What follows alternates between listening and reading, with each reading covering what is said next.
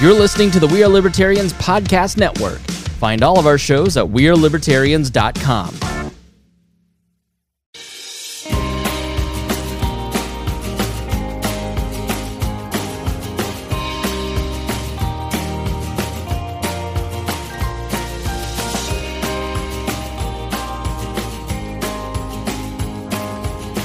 All right, hey everybody, we are streaming. Welcome to the show. I am Hody Jones. I'm Lou. And I'm Sam. And this is Enemy of My Enemy. We are going to have more hosts today. Just the other hosts are busy doing things like watching their kids' baseball games and things that they like to pretend are more important than this. But we have invited a smorgasbord of libertarian thought to the show today because there is a smorgasbord of libertarian thought on this episode. We try to avoid libertarian inside baseball like the plague because, frankly, I think all of our hosts are probably more enthused about libertarian ideology and philosophy than they are about politics. But unfortunately, when politics becomes national news and when everything's exploding and you choose not to talk about it, people are like, what's with all the silence? Do you not have opinions? Oh, we have some strong opinions over here. I have reminded all my hosts to try to be as friendly as they can. We are going to have very strong opinions. We will differ probably very strongly on our opinions. We are all still buddies and friends, and we will try our best to keep it that way. This episode is for now. This will be about the latest round of the LNC drama. Lou made the beginning of this her side comments a couple weeks ago. For those of you who caught this episode, this was a piece of her mind, was what was going on in the Libertarian Party of New Hampshire. And that exploded into a whole other. So for those who missed those thoughts, basically the Libertarian Party of New Hampshire had some, one can say, controversial statements, but they had a huge explosion. Gilletta Jarvis was the chair there. And, he said, my party has not officially, but basically tacitly given support to the Republicans. Gave a letter to Joe Bishop Henchman being like, hey, these guys are basically just Republicans and they're helping the GOP. They are certainly right-leaning. Even after this whole debacle, they posted some stuff talking about how, wokeism is terrible and of course their jokes usually tend to dunk on the left side.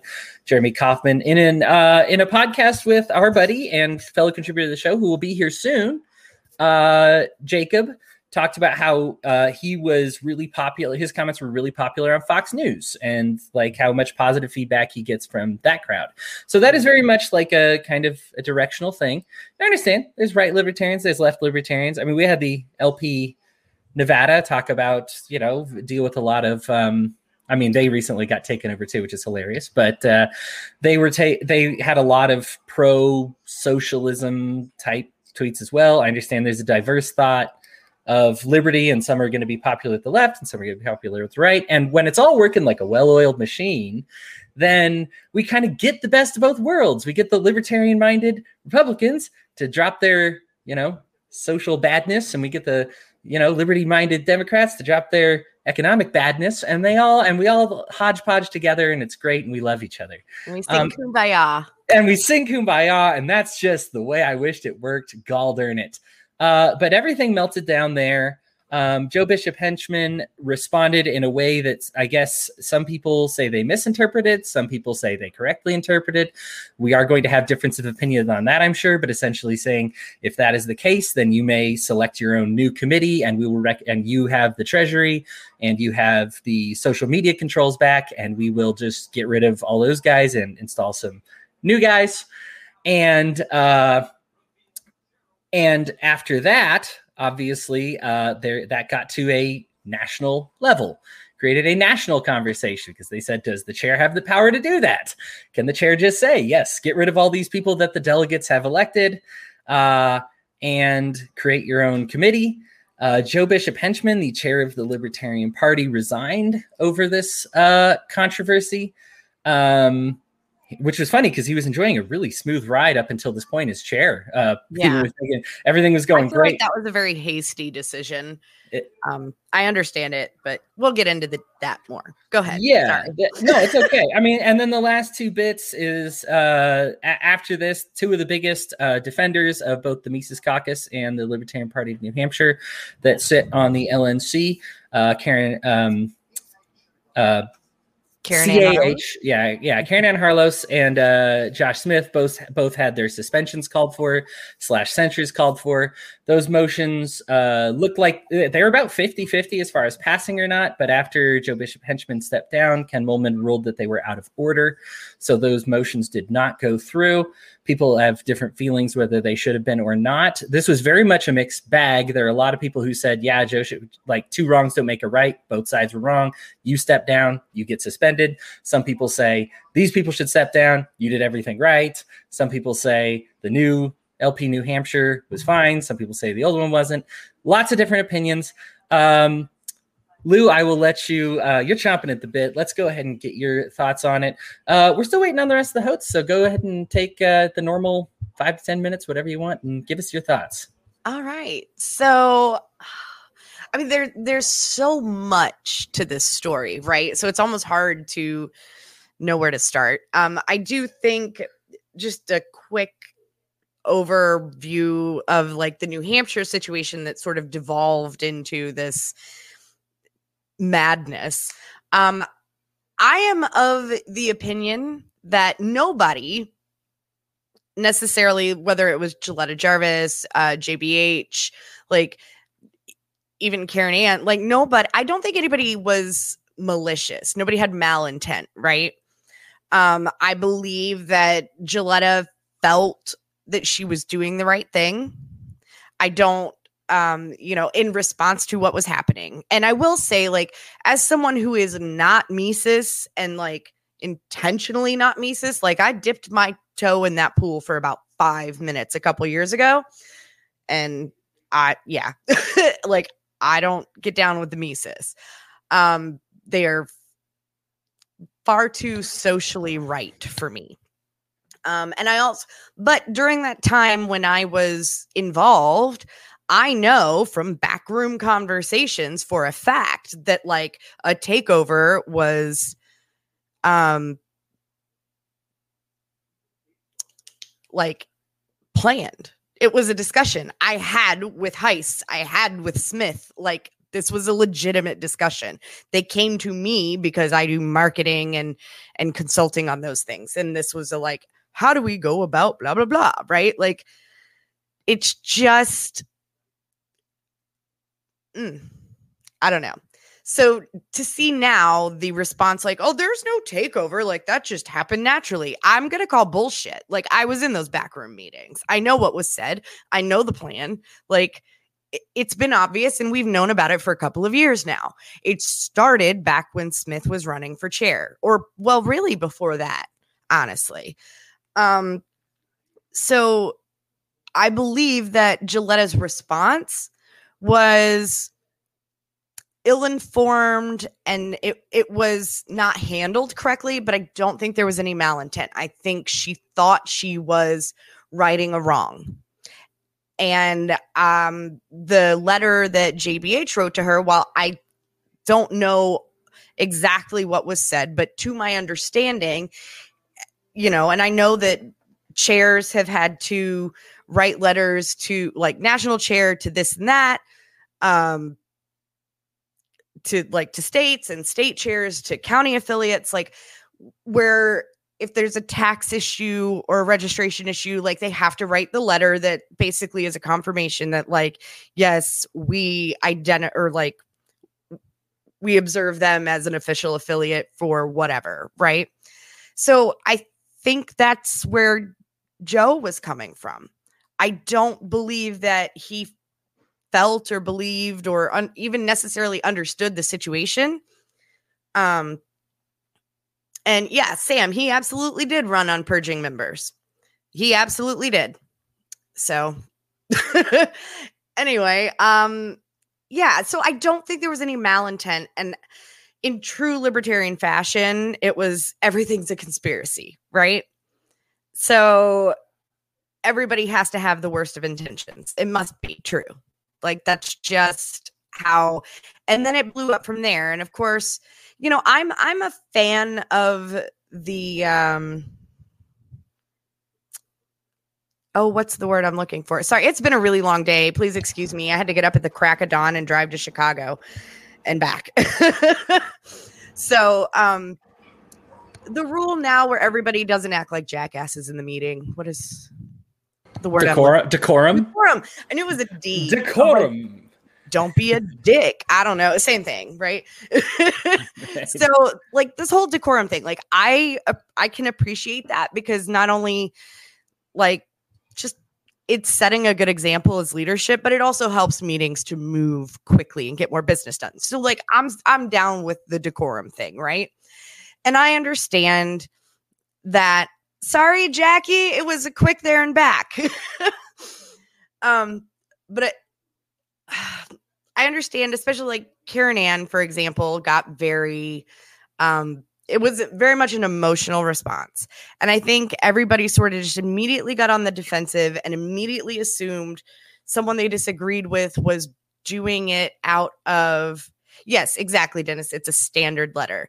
I think the responses were so defensive on either side that it's sort of like a mini example of what's happening in our country politically, right?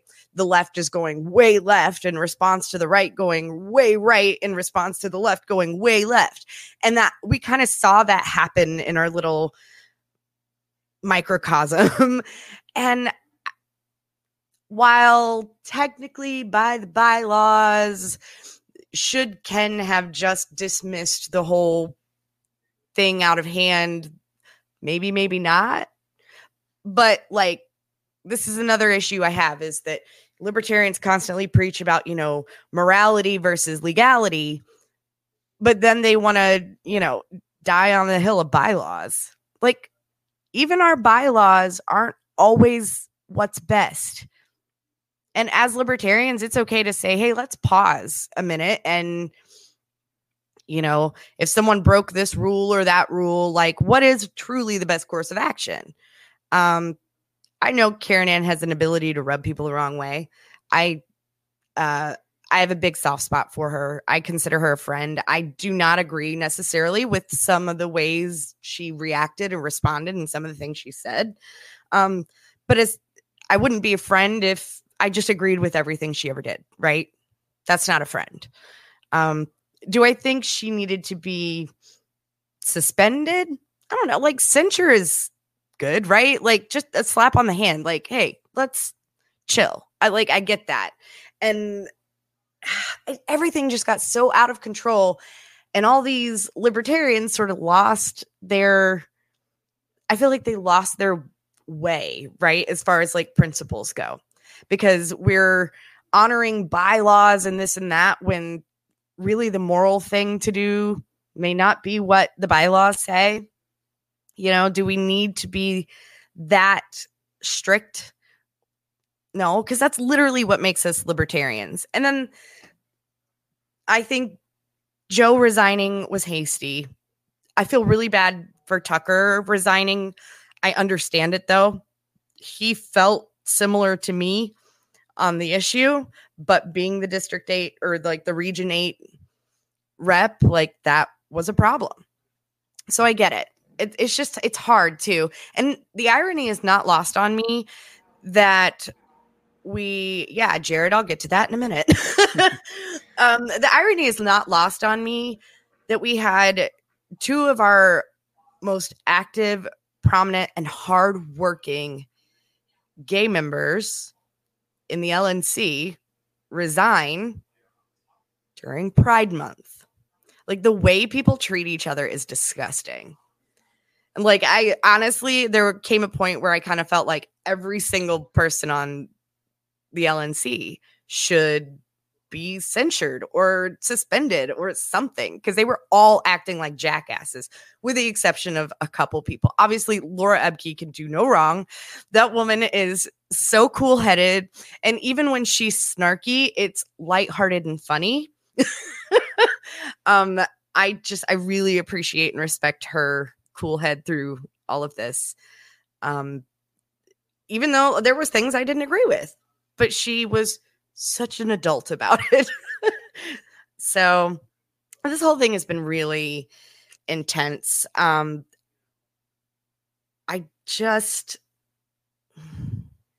frustrated, and it's really made me sort of distance myself from the party even more so than I already had.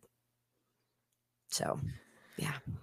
Thank you for your comments, Lou. Now, Sam, this is maybe the perfect transition here. Ready for some whiplash, everybody? Sam is a member of the Mises Caucus, and he got to speak actually during some of these meetings. You may have heard him on Zoom before. Sam is driving right now, but we appreciate his voice, so you're going to deal with a little bit of static, but it's worth it. Sam, go ahead, buddy. Unmute yourself and let's hear what you got to say. All right. So Jacob, he's going to be hopping on here pretty soon. He's also a Mises guy, and he'll be a lot more informed than I am. But I just want to say that the letter, how it was just a confusion and how it was all that, like the chair of the Libertarian Party could have cleared that up really easily. He could have just said, hey, I don't believe there's one affiliate in New Hampshire, and that's not what this letter means. It would have been easy to clear up. He didn't have to vote to affiliate New Hampshire. So I think it's right that he resigned. And there's some other issues before where they pulled I guess people would get paid for people who the affiliate link. People would get paid for if they brought people into the party and they were able to keep track of it. I guess he also pulled that, immediately after Dave Smith joined, which is got the affiliate link, which was, you could say, it was just happenstance, but it seems very odd that the moment the largest recruiter for the party joins, something like that happens. So there's been stuff going on for a while, and I think that's there's been infighting. Like, there's no other way to put it. As far as Caroline Harlos, I said in the meeting that she's crazy, but she's kind of the perfect kind of crazy for the job. She knows Robert's rules ridiculously well, and she's very passionate, almost too passionate, if that's possible, but it's not. So she's just very passionate about what she does, and she really wears her heart on her sleeve, I think. Let's see, what else? Yeah, as far as the New Hampshire tweets, I kind of compared it to Vermin Supreme, where he wears a boot on his head. He's just a very silly man in a sort of strategic manner. I don't really approve of that. I don't approve of the New Hampshire tweets. Yeah, you can argue that the New Hampshire tweets are worse than Vermin Supreme, but both of them, in a lot of perspectives, look bad on the party, but also have huge outreach. I mean, I think his impressions from his Twitter went up 10,000%. So, like, people who didn't know who New Hampshire was now know who New Hampshire Libertarian Party was, for better or for worse. And he also made the point that you're recruiting sort of hardcore people. All the blue check marks, of course, are going to be pushed away, and a lot of the people who aren't really into politics you're going to push people. You're going to make people decide, or at least hear about what the Libertarian Party is. And like I said, I don't approve of his tweets. I don't think it's a great strategy. But the affiliates, like, I work really hard for Minnesota. I started an affiliate in Minnesota. I'm on the EC in Minnesota. Like, put in way too much time. And to have, if some national came and just said, "Yep, we're going to disaffiliate you because we don't like your strategy," I'd be pretty upset. The other thing is, the chair of the New Hampshire didn't reach out to the social media. According to him, he reached out to the social media guy, whatever. I can't remember his name. The Jeremy Kaufman. That guy, yeah. The chair of the Libertarian Party didn't reach out to him. There was no, like, there are options, and you don't have to do this weird bend over backwards, break all the rules, piss everyone off methods of taking care of things. Like, you can just literally tell them, knock it off, and try to work that way. And if you want to disaffiliate you can do it the proper way, which I think they eventually tried to do. But you don't just write a letter and tell them that, yeah, you can steal everything and that's okay. Like, that's something he should have cleared up right away. He did. I'm going to guess he missed it, but he wrote like a 20-paragraph explanation of what the letter was. And it is a form letter. And it did not say, like, when the chair of an affiliate comes to you and says, hey, I need a letter stating that, like, I'm the chair. Cool. Like, they do that all the time. And he did explain it in detail. So he said which affiliate was the correct affiliate and that the church gave all the assets back. Right. Under the impression that Gilletta Jarvis is the chair. So, he didn't know. Okay. Yeah. He didn't understand what was really happening. I really do not. Okay. Yeah, we'll have to. All right. That might be possible. What else? I know Jacob's going to be jumping on here soon. I hope he jumps on because he knows a little bit more about all this than I do. Yeah, I guess that's pretty much all I have. No problem. I appreciate your thoughts. In fact, to back you up a little bit, Sam, if you want to throw yourself on the mute again, buddy, but if you do have something to say, go ahead and unmute and you can chime in. Okay, as far as that being like a form letter, I have seen the letters affirming that people are chairs before. They're usually a lot less descriptive about being able to kick out all the other members and seize control of the account and do the social media and select your own members. I know it was the supposition that if the rest of your team has resigned, that you have that power, right?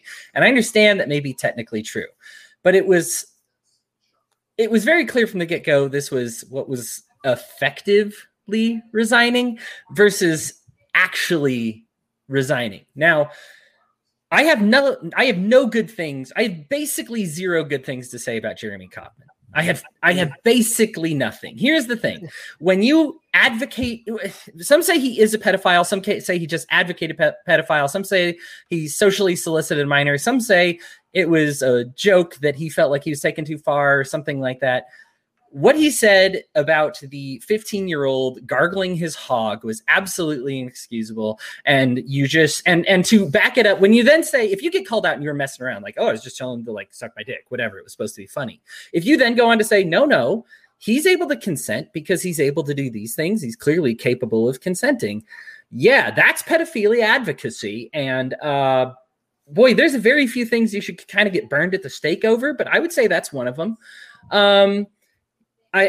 Kauffman has admitted to shit posting, I guess, and some of the jokes involve some real keep an open Gitmo and sending people that we don't like there. I'm thinking that that's kind of hilarious.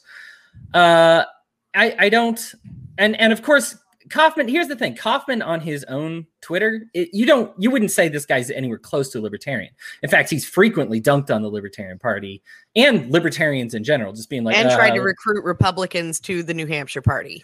Yeah, right, sure. And now here's the thing. And there's a lot of, I am fine with trying to take away Bernie voters, take away Republican voters, and make them libertarian.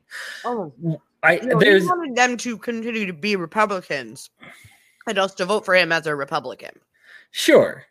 So like, I have very little good things to say about the guy. I could dunk on him all day. He makes himself dunk-onable. Frankly, if you don't see it with Kauffman, I don't know what to tell you. That's just one I'll politely agree to disagree on. I find him, he's a race realist, which in normal terminology is just a racist. Assigning IQs to the melanin in somebody's skin is racist. It is. And having somebody like that in charge of your social media is stupid. And here's the thing. You may be able to twist it around and say, well, no, maybe he's not technically racist. Maybe when he cited this study that's trying to tie race to melanin, he actually means like their backgrounds or like give him like the maximum benefit of the doubt. Here's the thing. He's in charge of the messaging. Yeah. He's in charge. So if what it sounds to everybody is racist, then as a communicator, You should be aware of this, right? If you've communicated to the world that you're a pedophile and then you're like, well, maybe technically not. You as a messenger, you've messaged that you're a pedophile, and you should be aware, oh, okay, I've advocated for pedophilia now. You're in charge of the messaging, for goodness sake, that's your job. If he was like the treasurer or something and was doing a great job, then that's one thing. Okay, that's Kaufman. Other part about the LPNH. Apparently the treasurer forgot to file that the party is a party in the state of New Hampshire. And I guess they found out about this before somebody else, and somebody else could have realistically actually filed to be the Libertarian Party of New Hampshire. Nobody else did.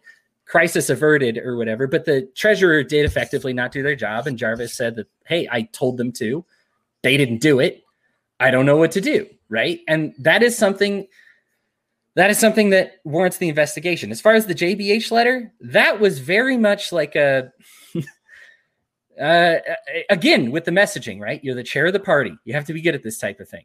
I read that as a normal, in fact, as a friend of Joe Bishop Henchman, as somebody who's loved him since the moment he took over. I read that and was like, oh, okay. So the LPNH is disaffiliated and Jarvis gets to choose the new one.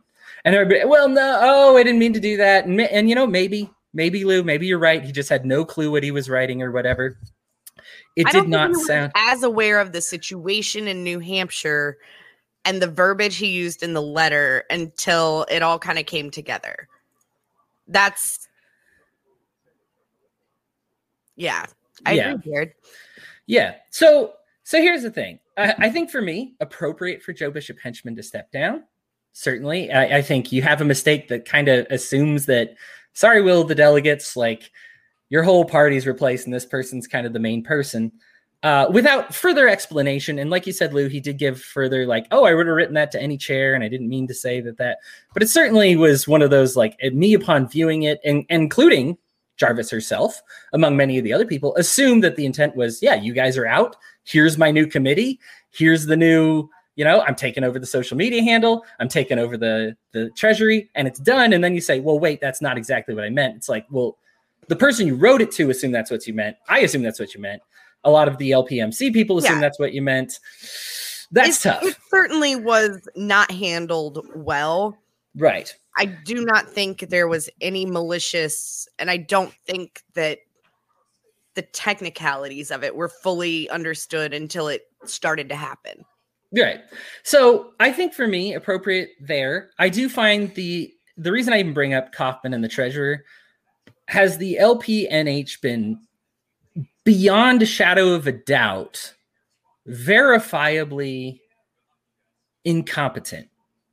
100%. And this is an opinion, but absolutely. I think when you put a race realist and a pedophile in charge of your social media, somebody who has been actively against the Libertarian Party and I don't have a problem with pro-Republican because I understand like people reach out to Bernie voters, people reach out to Trump voters, you try to make them whatever. But when your messaging is actually like, no, I am down, like Fox News I'm popular on Fox News and the CNN hates me and that's awesome.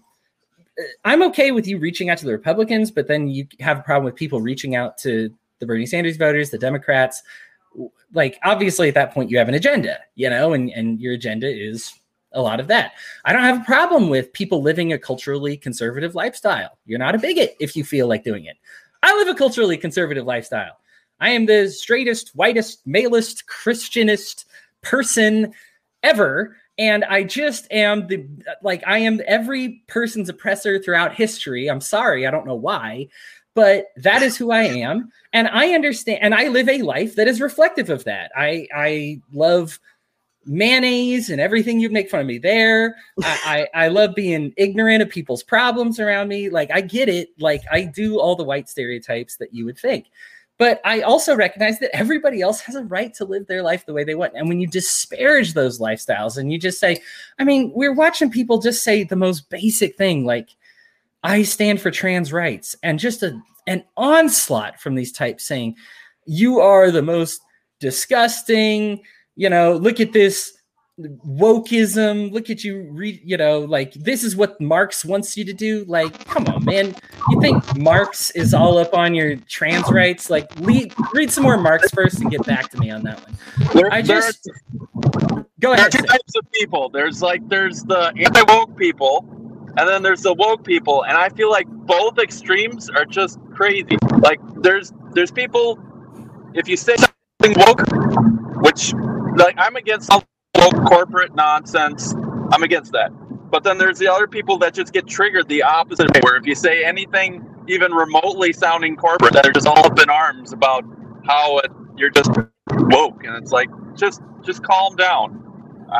That's my opinion. Oh, and someone asked my Twitter handle. I'm not very popular on Twitter, but it is Stay Classical.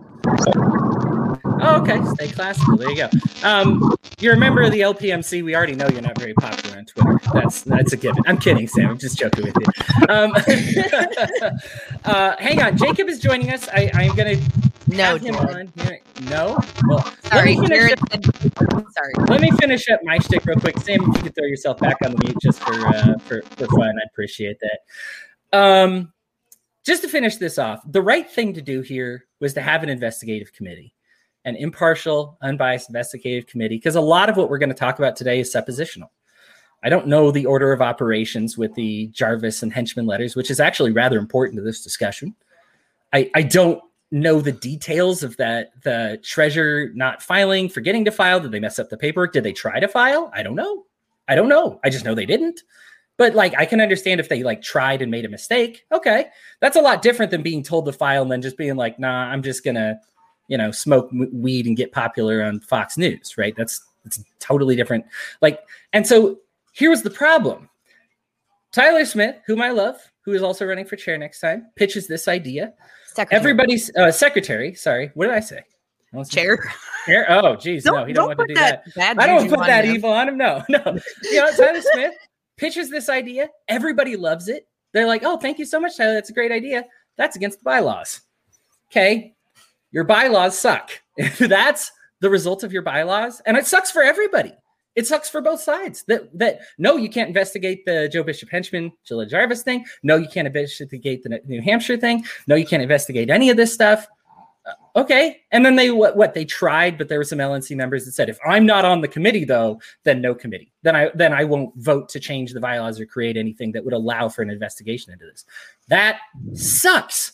And I feel like that's the most common sense thing. Here's the thing is I feel that these bylaws prevented a very common sense thing from happening. As a result, I'm kind of done with the whole shtick. I guess I'll elaborate more on this later because I don't want to go too far over my time. And I do want to give Jacob a chance to talk here, but I am done personally. I'm kind of done with the political mechanism. Chris Spangle had some fantastic guests on his show. Been combined, get this, 153 years of LNC leadership on the show to talk about it. And they brought up some amazing things, one of which, this isn't even the worst fight the Libertarian Party has had. A lot of people look up 1983. They're like, oh, this isn't even bad as, 1990 or something like that. Like, they were like, oh, this happens all the time. Like, they were very like, hey, if, you want to beat them, you outwork them, you have to do this. These are the rules. They show up. These are this. And they're very like, I can let it go. I'm not the person that can let it go like that. And the other thing that they mentioned was they talked about the Michael Malice tweet that I don't know a single person that's been converted by the Libertarian Party. They're like, yeah, of course, that's not our job. We don't want to do that. Like, that's not what the party is here for. I am much more interested in the evangelism. I'm much more interested in the philosophy. I'm much more interested in the ideas. I'm not very interested in trying to win elections because, frankly, we lose. We're very good at losing all the elections. We do win some. In fact, we have, especially recently, begun winning more and more. My congratulations to a lot of these people who are winning more. But what it takes to get there, for me, just isn't worth it. I don't want to disparage anybody that it is for, because that was kind of what I learned from the show when I was listening to some of these guys talk, was just there is a type of person that is designed for politics, that is really good at it, that is really good at letting it roll off, that understand, yeah, this is a heated disagreement, but I'm not going to let it get the best of me. I'm not that person. I am a person that is more interested in, I just want the ideas. I just want the unity. And I find that my biggest divisions, including this subject, is all comes down to politics. It all comes down to these little itty bitty bylaws, itty bitty things. And because the middle ground wasn't allowed, we weren't allowed to just say, hey, let's have an investigation and see what they find and have their informed opinions inform us on what to do. Because that wasn't allowed, you had to choose one of two extremes. These guys were right or these guys were right.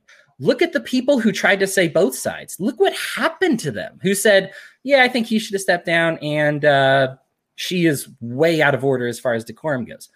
Crucified. Or, no, he deserves to stay as chair and she did nothing wrong. Crucified. Just the outrage and the hatred and the anger. I mean, it's crossed from veiled threats to political threats to physical threats. I remember I tried to contact every member of the LNC, and I was like, hey, has Nick Sarwark ever like threatened you, made you into a position? And like, it was all but like 2 or 3 of them. And of the ones I got a hold of, and I got a hold of most of them, but all but 2 or 3 of them were like, yes, he has threatened me. And I remember hearing that, and I was just like, wow, what did he say? And they're like, just said I'd never get a job in politics again, that this would be the end of he would oppose me on everything I did. This was terrible. And I remember hearing that, and that was a huge reason people, in fact, started the LPMC and was like, hey, we got to get rid of Nick Sarwark. Look at, he's threatening people. Like, that's not cool. You can't be doing that, like, and to get your way. And I was like, okay, that, you know what, with so many people sharing the same experience with him, I don't know. I have no proof. My only proof is asking a bunch of people and them saying yes. Yes, he did. I didn't like it. But now we have people very publicly saying, if you do this, it will be the last political thing you do. I will end you. You will never get a job in politics again. Spreading it around in emails. They don't even care to make it. At least Nick had the decency to make it private, right? Now it's just open veiled threats. It's become physical. The people who have LNC experience say, this is just another cycle. This is just another part of the cycle. This happens all the time. People wash out. They were very encouraging in saying, you know what, if you need to take a break, it happens all the time. We rotate frontline warriors all the time. Step out for a few years, come back when you feel like it. We welcome that. I'm not looking for something that makes me feel like that every few years, and I'm not looking forward to being a part of the cycle. So personally, I am done with libertarian politics, and I will probably just be Hody and talking about libertarian philosophy. The libertarian movement is still very strong. The liberty movement in general is very strong, and it's going stronger than ever. And that's how I feel. And with that, we're going to wreck all those good feelings by bringing on Jacob. Jacob, how you doing? Jacob, welcome. You know what I heard there in your rant was you care less about electing libertarians than you do growing the movement and messaging. I want to welcome you into the Mises Caucus, my friend. You're hilarious, Jacob. No, I'm kidding. No, but thank you. I mean, I have good relationships with Sam, Jacob, 2 of my favorite people, 2 of the first people that I thought of when they were like, hey, we need to expand to get right and left libertarians. I was just like, oh man, I have 2 guys that I have great relationships with. I put it out there on Facebook and they're both like, yeah, I'd love to be a part of it. And I was like, oh good, I like these people. Fantastic. So like, I don't have a triggered response that some people do about the Mises Caucus. I know what people are talking about when they say they have a problem with it, but it's a good relationship I have with them. Half of them, I have the same relationship with the Audacious Caucus. There's like 4 of them that I love, and the other 4 or 5, I think it's still a caucus, right? But I think I've got blocked or something, and I just don't let it get to me. You definitely get it from you definitely get it from both sides. You get it from people who are maybe like way more partisan with the Mises Caucus than I am, where they're just like, because you're friendly with people who are very critical, they'll lump you in. Sure. But then on the other side, when you're not like, sitting there calling for the Mises Caucus to be launched into a volcano. Like the volcano! Like the other people are, then they're like, what's wrong with you? Like, you're just, just like they're going after Spike, like, and even Amash being like, over this whole thing, like, well, they're taking Mises' side, they're canceled too now. I mean, it's just ridiculous. Right. It's like nuance is not allowed. Yeah. Right. I remember when Spike It's for sure. Spike called for pretty much the same thing I did, and I was just like, and when I saw the response he got, I was like, maybe I'll be quieter about this then. Never mind. But I mean, Jacob, talk about getting it from both sides. I mean, you post something that's just like, bigotry sucks, bro. And I'm just like, well, Jacob's dead. Everybody say goodbye to him on Twitter for the day. Anyway, but Jacob, I'm going to give you some unadulterated time to yourself. Take all the time you want. We're just doing 5-10 minutes, whatever you want. Talk about your feelings on the whole situation. Oh boy. Well, I mean, I don't even know where to start. I mean, you don't have to start if you don't want. You can just let us win. Well, no, I'm kidding. It's possible for there to be situations in life, and in fact, I think most situations in life are like this, where there's nobody who is completely innocent, or nobody who did everything perfectly correct. Like hindsight's 2020, people, especially in political climates like the LNC and like all this stuff, like they will be pushed into positions where they're going to act defensively, where they're going to act kind of like in a political tribal fashion. It's not perfect. It's easy to kind of like look back, or like from the outside looking in, be judgmental of people, not understand why they were acting certain ways. But then, like, you know, I always kind of try to put myself in their shoes, and I think we can all remember to points in our life where we were probably put in really uncomfortable positions, and we look back and go, ugh, like, you know, I was way too defensive. I was way too hot. I wish I, you know, would have had the, you know, like the wisdom then to kind of like take a step back and calm down. So, you know, I think that's kind of my initial perspective. Like when I'm reading the LNC email list, when I'm watching the people going back and forth on Twitter, on Facebook, it's I tend not to get too reactionary either way. But I will say, like, I was really upset over where a lot of the focus went. And it felt like a lot of the focus went, and it's on both sides. Like, so on one side, you had people who were really upset about decorum. And it wasn't even just with Karen Ann Harlos. It goes all the way back to being upset with, like, the tone of the messaging of the LPNH.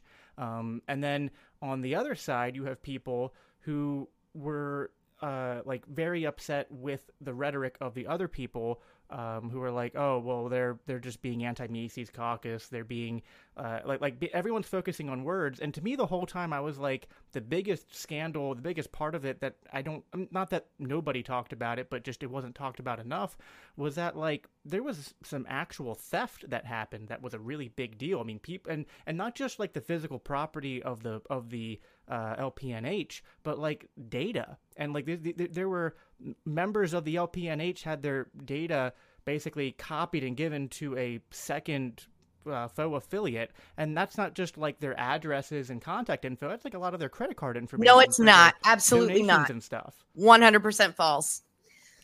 Well, that's what I've heard. So well, I used to work in processing, and I can tell you, like, from a PCI standpoint, they never had credit card data to give or take to anybody. It's tokenized and kept with the processor. LPNH didn't have that data. Nobody did. That is complete bullshit. And I'm like, that's one of those like paranoid things libertarians do, right? It's all a conspiracy and everybody stole their credit. They never had the credit card data to take. Like, no, that's not how that works at all. Sorry. I mean, it's possible. It's possible I'm wrong on that. I'm just going off of some people that have said otherwise. So, but I'm not going to. If only there was an investigative committee that could find out. Anyhow, continue, Jake. And not a single member of the LP ever. Yes, sure. But, go ahead, Jake. But the stealing of the actual like property and stuff, and that was returned and other things definitely was a big deal for me as well. And I don't know. It just seemed like people got too focused into the tribalism part of it and not enough into like, well, let's actually investigate like the actual actions of what happened. And I do defend Karen Ann Harlos. I don't understand where the outrage towards her is coming from personally. People have said that she's been rude and broken decorum, and like, yeah, I get that. Karen Ann's always kind of been that way, kind of like, you know, she's real quick with the F-bombs and real quick with the, you know, like the very colorful metaphors. That's not my style, but I did think it was in poor taste to be like, well, let's focus on Karen Ann being disruptive and not like let's actually like dive into what happened and get that solved. Or then maybe like, weeks later or a month or two later, if Karen Ann's still being disruptive, then we bring it up then. The way it happened, it just looked like, oh, we're mad at the person who was doing all the whistleblowing and mad at the person who was calling people out. And also, like, the way, like, I got really upset, like, with the way that I thought it was just petty. Like, JBH resigns, and then as he's resigning, he's like, oh, but just before I quit here, I'm gonna vote Karen Ann Harless out. Nope, I'm done. I'm like, to me, that's that's just petty shit. I'm sorry. Like, I'm just like, if you're quitting, you're quitting. Okay. If you're gonna stay, if you want to stay and vote, that's fine. But if you're resigning, don't be like, I'm gonna resign, but quickly try to vote out the person who, like, it's just, I don't know. I felt that was petty. At the end of the day, I think this was, one of my favorite sayings is this: prevention is better than cure. And that's something we have to talk about too, which is not just, okay, like, this happened, should we have an investigation? How's the best way to do the investigation? Like, that's all important. But for me, I'm also kind of like, well, how could have this not happened in the first place? Like, what do we have to establish to prevent this from happening again?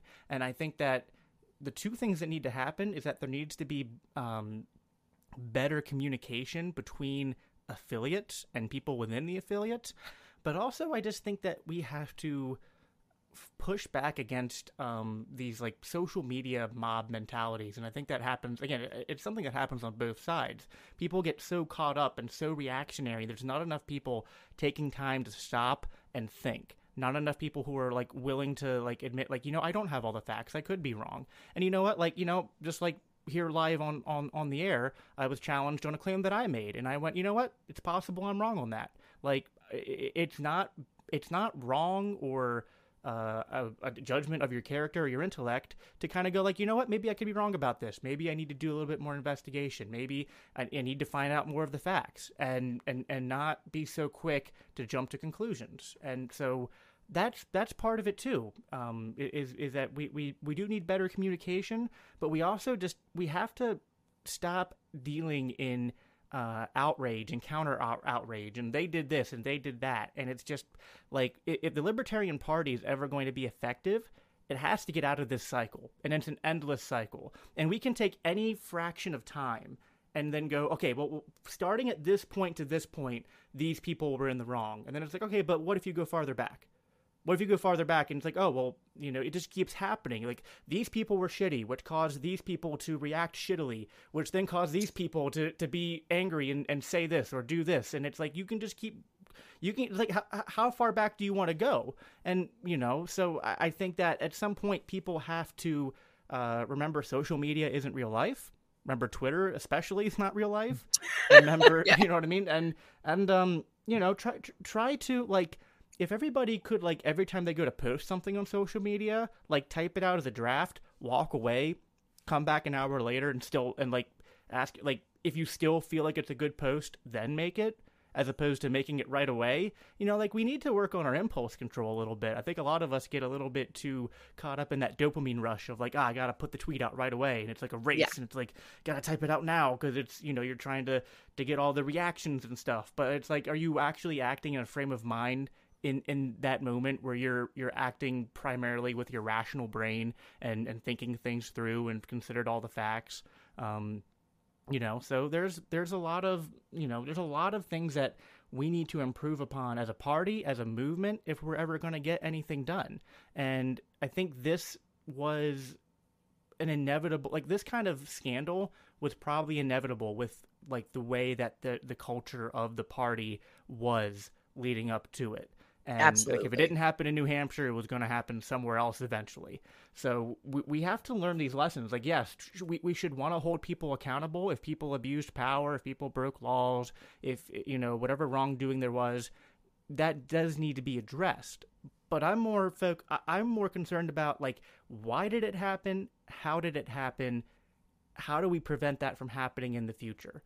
And as much as, like, I might have my own personal biases and I might sympathize more with one side than another, I always think that when it's kind of like in a marriage, it's like, if you're like with the scenario of, like, a spouse cheating on another spouse, like, you can say in that situation, well, nothing justifies cheating, But in most in most broken marriages where like one person cheats, there's things that you can look at from the other spouse who didn't cheat and be like, okay, but were you also putting in 100% of effort into the marriage? Were you doing your best to make sure that you were loving and nurturing to your other spouse? And it's like, because like I know like in my own parents' marriage, that's what happened. My mom cheated on my dad, and I'm not going to justify what my mom did, but I do know that my dad was, there's a lot of things he could have done for years leading up to that could have averted her getting to the point where she did that.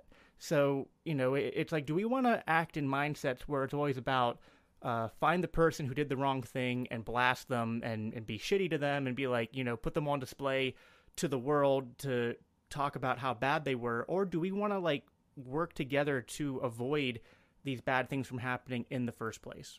So I'll end on that. Yeah, that's fair. I think I think the Karen Ann Harlow's situation, I think the thing is it was, and I think you're right about this, it was kind of like the worst time to bring it up because she had been like this forever. She had been calling people rat Fs and flipping people off and telling people to sodomize themselves with barbed dildos forever. It's been unacceptable for forever. Everybody knows it. Anybody watched Game of Thrones, right? Like, Daenerys, you're like, oh yes, it's the bad guy on our side. It's the bad guy on our side. And then the bad guy does the bad guy thing, but to your side, and you're like, oh, is this what is it? Oh, this is what she is. Oh, okay. And like, yeah, like the threats. I've hated it forever. Like, I mean, it's funny. Some people are going back to 2017, but I just remember these, she would dish it out so hard and then somebody would respond to just be like, listen, that's not the way to do things. It's like, how dare you to speak to me that way? I've told you all I get triggered and hurt and easily damaged by any amount of criticism. And I'm just like, oh my gosh, she kills me. Like, she's drive me crazy. But when you don't call for it then and you call for it now, it certainly makes it like transparent what you're doing, right? You like the bad guy on your side. You don't like the bad guy not on your side. And it's one of those, I understand some people can think I'm sure that is a true matter of opinion, whether you think that kind of thing is funny or acceptable or whatever, if you would love to deal with her or hate to deal with her. Personally, I would not like to, but I do understand that there are people who are like, it's hilarious. Like, it's just funny. It's whatever, you know what I mean? And I guess that is something that's going to be personal to each of us as well. But yeah, the vote was certainly at a time where you just kind of say it had gotten really bad, but it is kind of one of those, it's like, it's been bad forever. So why now?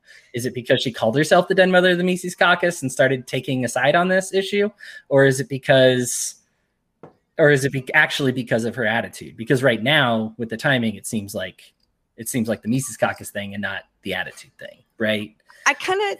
To follow up on that, like, as far as specifically JBH making like the motion to suspend her, right? And then sort of like, I don't think it was JBH that made the motion. It wasn't. That's the thing. Yeah. A lot of people are misinterpreting this. It was somebody else's motion. However, to start the ballot, it could only be the secretary or the chair. And given that it was about suspending the secretary, she wasn't going to write it. He literally had to.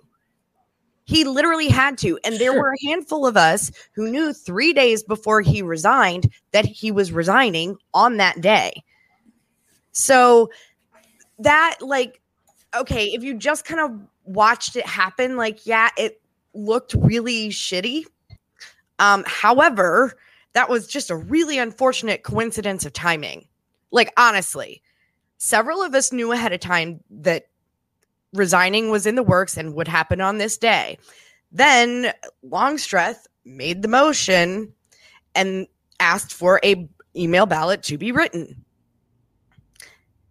And then JBH wrote it and resigned exactly when he said he was going to resign, which was before he knew Longstreth was going to make this motion at that time.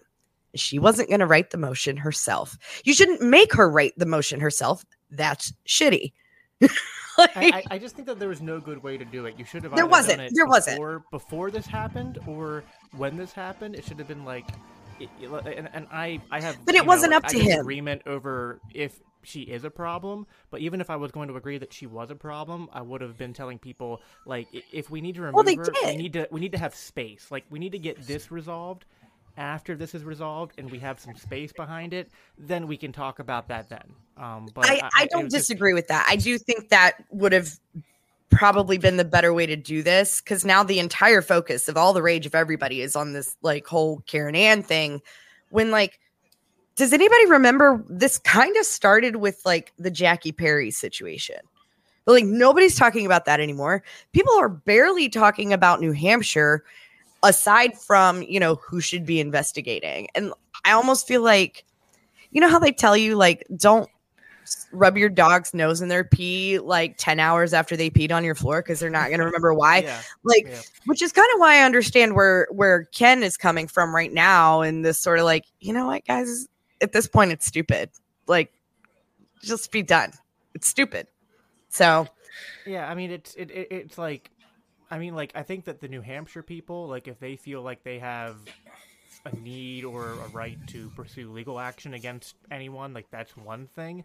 At this point in the LNC, it's like, it's just because of the way it's handled, it is a little bit hard to kind of go after the fact with an investigation. If there is going to be one, I think it should have been a third party, like, outside. Absolutely. You know, not trying to, because, like, at this point, like, everyone inside the party is just so polarized and this has been such an ongoing thing. It's just it's better to have become our own Nancy Grace. Like, we have poisoned the pool at this point.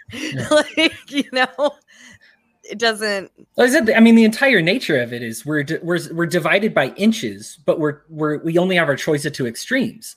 So if I'm on this side of just by an inch of you, I'm actually really close to you, and then I get pulled onto this distant extreme, and so we're all out over on the far lefts and far rights, as opposed to anywhere close to the middle. The Jackie Perry situation, that your piece of my mind was about that. I don't think that ever got resolved, really. I mean, she's that all kind of went away, and she's back in the party, or could be. Like, I don't know if she's chosen to stick around or not. Like, I don't think I would. Correct me if I'm wrong. The whole thing with Jackie Perry, wasn't Jarvis the chair that presided over that, and wasn't it over her doxing Jarvis? Like, that's what I've heard. Nobody doxed Jarvis. People were upset about Kaufman's posts, and as the chair of New Hampshire, like, and people in New Hampshire complaining about it, like, they should have absolutely had a way to contact the chair and say, hey, I have a problem with the messaging coming from our state affiliate and you're the chair, right? And so all Jackie did was relay contact information that was already public. So I guess she got upset about that. However, she did say at one point, Gilletta said she wasn't part of the vote. Like, the EC voted, but she did not. Correct. But if it was against the bylaws or done like a failure of following procedure, I think it is the chair's responsibility to call the motion out of order. You know what I mean? To be like, no, like, this is either out of order. I think she kind of recused herself because it was personal. She was the victim in this, because she was doxxed, even though she wasn't. But yeah, the doxing bit is rough. By different, here's the thing: you can say it was doxing because there's different definitions of doxing. It was it's publicly available, meaning you can look it up, but it was a private email. The one of them was a work email, right? So the issue is, it's like you could have found it on Google, but it's not necessarily something that people wanted on Google. Like, please don't blow up my work email box about LP stuff. Like, Gilletta Jarvis mentioned this in the email because she's like, they picked somebody who did something not smart and who nobody likes, right? And so you pick the one person nobody likes and you just say, you know what, let's make this a first, right? This is the whole, like, Alex Jones, right? Like, let's deplatform Alex Jones. What happens next? You know, first they deplatform sex workers because nobody likes them. Then they deplatform trolls. And then it starts to get more and more mainstream. And as Jackie Perry, someone who I am loath to be on the side of at any point in my entire life, I would not enjoy that. But I unfortunately find myself in a situation where I'm saying, if we keep, I mean, there are pedophiles who pay their dues who are still in state parties. Yeah. There are blatant, like, KKK card holding racists in libertarian parties that can't be kicked out or disaffiliated. It's actually been a conversation for a long time. How do we do that? How do we kick them out? Should we at all? Ironically, it's funny how this has shifted hands, because it was the Sarwark crowd that was like, no, we need to keep these people in. We keep them in at all costs. And it was the the Fakertarians that were like, no, we need a means of kicking them out. We need to get rid of them. We need to distance ourselves from them. And then you have them talking about that in the podcast that they had Nick on. And it's one of the few times I actually agree with Nick, where I was like, I think the problem is, like, don't give power that you wouldn't want your worst enemy to use, was Nick's point. And I was like, yeah, that's actually a valid argument, which is like, if you give executives in the party the ability to expunge people, like, that might not go in your favor down the road, depending on who gets in charge of that executive power. So it's like, you have to weigh the pros and cons of that. Like, if you were worried about some small percentage of racists or bad people in the party, well, what if hypothetically, what if those people get in charge and then they start expunging people who are criticizing them? You know what I mean? Like, so that's the problem. And I think as libertarians, like, we should know this. Like, power is easily, like, you can craft power, like, craft policy, craft institutions to be intended to be used in a productive way, but it very easily can be put back in the other way. And I agree. Unless you put in the proper checks and balances, you should be really careful about, granting any kind of power and without, like, thinking about the future consequences that could bear. Yeah. And particularly as far as Jackie goes, like, she has probably, I think the thing people get riled up about her is her social media and how she behaves on social media, right? But I also know that girl puts in ridiculous. Archie, get on this show, man. She puts in ridiculous amounts of work. Archie says, no checks, no balances. I am the law. Archie needs to bring his butt on the show. He's a contributor to the show, and he has an open invitation to this show right now. Archie, click on the link. Is that like get in here, man? By Cohen, it's like, I am the power. It's like, no, I am the law. That's awesome. But yeah, no, I think, like, yeah, she's a shit poster and she rubs people the wrong way and this, that, and the other. And, like, I understand why people have issues with her. But do you know how many hours that girl spent phone banking for? That's another problem. I can't even remember our presidential candidate's name right now. What does that tell you? Jo We have bigger Jorgensen? issues. Yes, Jorgensen. Thank you. We have bigger issues. I can't even remember her damn name. That's a problem. You wouldn't have forgotten Vermin I think a lot Supreme's of the name. American I never public has forget forgotten, Verme's too. name. Yeah. I love Verme. I think that's the thing. It's like, Jackie is, from what I understand, she's a great worker. All I know of her is social media. So naturally, my relationship with her is total garbage. I think it's funny. Like, it's the Daenerys thing again. She lies about everybody. You laugh, and then she lies about you, and you're like, oh, I don't like that. There's no shit posters on my side, so you guys need to clean house. Right. Right. Yeah, LPMC is just nothing but nice. No, but I think that's like Jarvis's point was that they pick somebody who's like the lowest hanging fruit to make an example of. And I do think, as Jacob said, you need to worry about what precedent does that set for the future. Now you're kicking people out. Okay, you kicked out somebody that is universally, except for apparently a couple people in this chat, worst enemy. But anyway, you kick out somebody that basically pretty much nobody likes. And then what happens to national? Oh, well, who's the one state affiliate nobody likes? Okay, well, let's disaffiliate that. Okay, well, who's the chair that nobody likes? Let's get, and then all of a sudden it's like, okay. So all of a sudden, if it's just a big fat popularity contest, isn't this the exact problem we have with democracy to begin with? That we just start exercising the power of the majority opinion over the minority opinions, even though the minority opinions have the right to speak.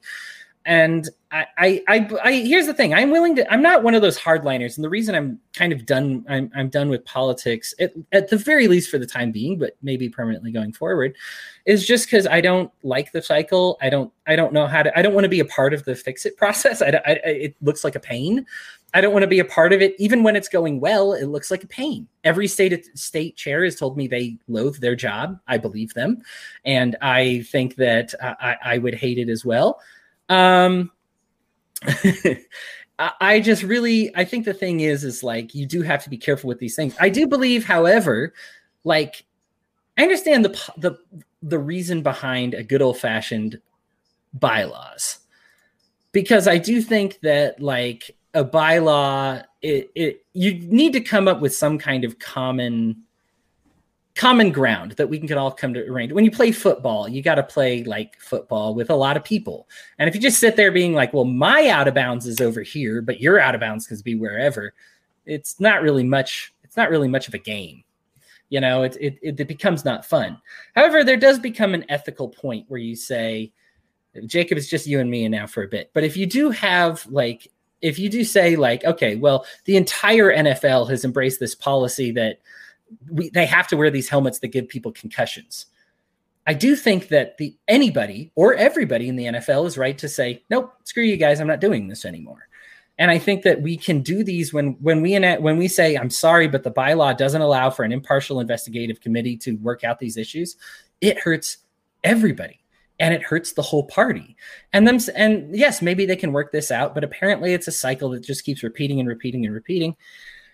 I don't know. It's climbing to the top of a like tiny small anthill. And I am so sick of fighting with people about that anthill when there's like better things to do in the world.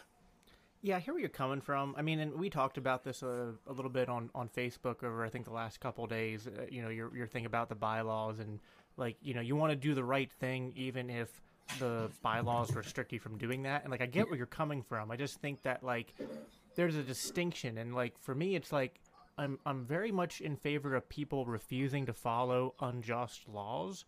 But what that means is like, you ignore them.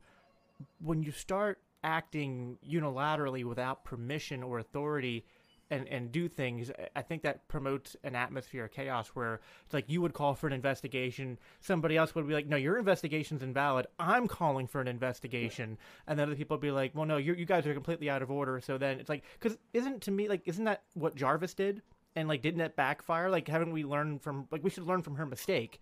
Like, because like, even like, let me take myself, like, take my Macy's cap off, and let's say that I would like, I'm totally sympathetic to her position and totally like, she had to do something. Like, let's assume all the worst things. So, and I'm looking forward to when these things get taken out of context later. But let's say the Mises Caucus is evil. They took over New Hampshire and it was awful, and they're running the party into the ground and just all these awful things.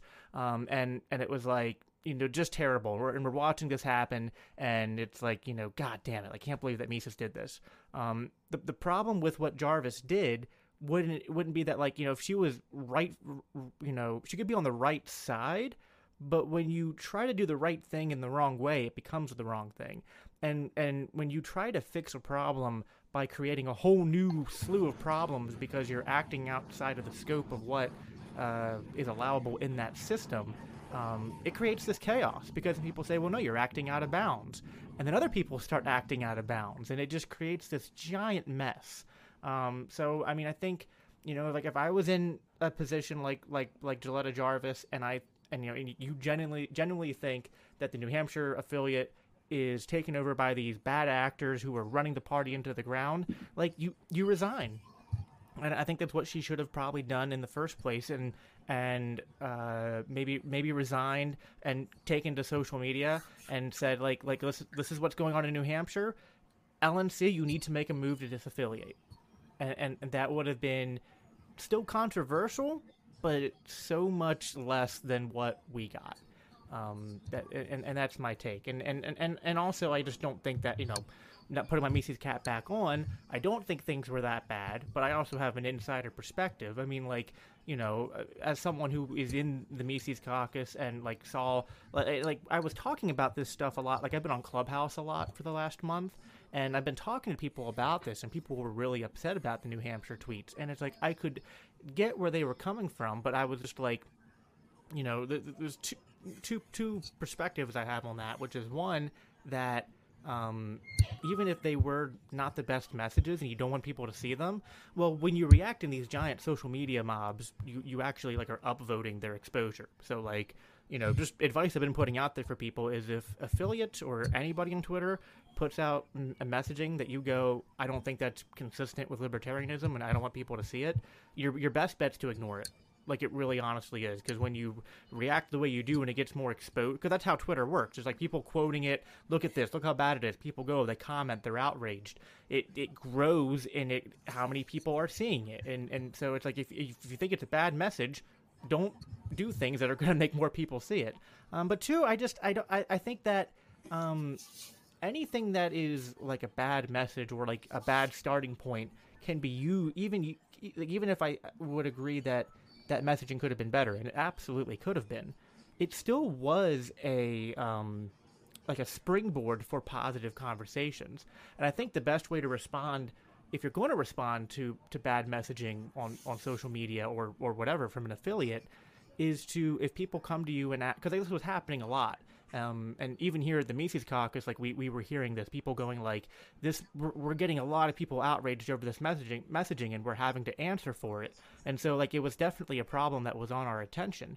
But we were advising people, like, the way to respond is to go, well, you know what, like, I disagree with what they said because they didn't put it well, and let me have a conversation with you about what we actually believe. You just have to use it as a point to pivot and actually put out the messaging that you want. I think that's the best response you can have.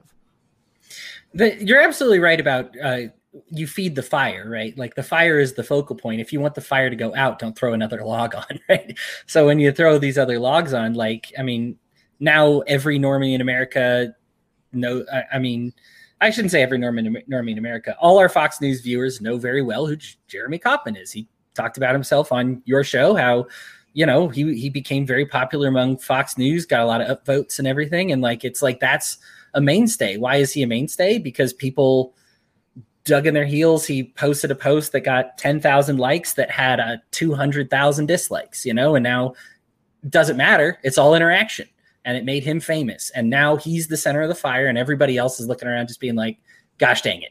You know what I mean? Like, and so I think, unfortunately, like, I do try to deal with that. I think there is a certain point where your fire is out of control and you do have to kind of deal with it.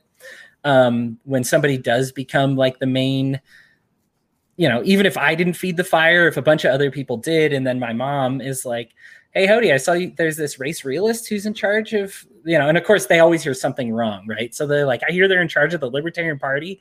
And you're just like, no, it's a state affiliate that is struggling, and he's the worst part of it. And Mom, just please don't judge the whole Libertarian Party based on a racist, please. Like, it is a very small, I mean, let's face it, the Democrats got their pedo race realist into the White House. Ours barely got a control of a one state social media messaging.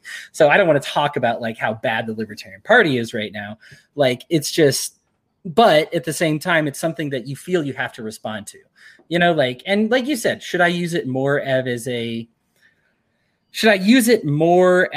pivot point and just being like, okay, I'm glad you're talking about race realism. Here's my feelings on it, which is counter to maybe that guy's feeling. And hey, at least he got the ball rolling.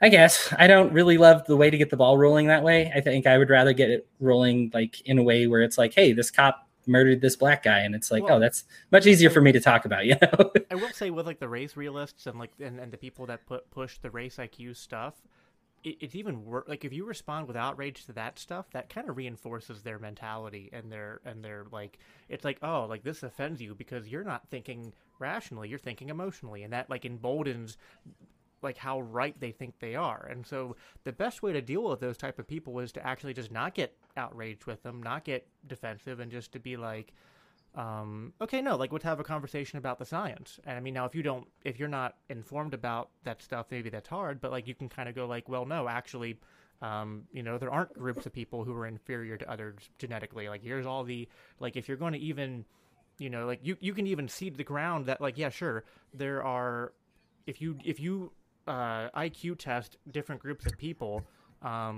you might have different averages, but like here are like the 12 environmental factors that we can go into that are extremely valid.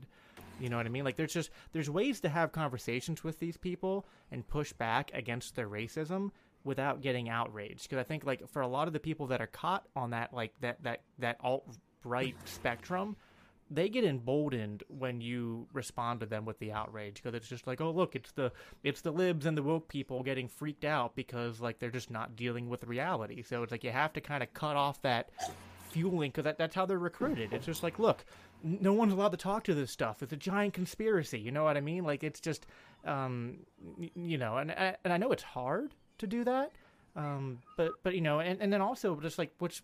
Shift the topic a little bit, just people who shitpost and edgelord on Twitter all the time, that's what they're looking for too, is attention and people to get outraged and pissed off. If you don't feed them, then like they don't, like, you know what I mean? It's like, don't feed the troll. That's a saying for a reason, because like when you give them what they want and you give them that outrage, like you're incentivizing them to keep going. Sure. I just wish, I guess, the people in charge of the troll would stop empowering the troll, type of thing, where you just like, can you please, because I'm not feeding the troll, but somebody put the troll in that position, and it's like, well, that position, I'm supposed to pay attention to what they're saying too.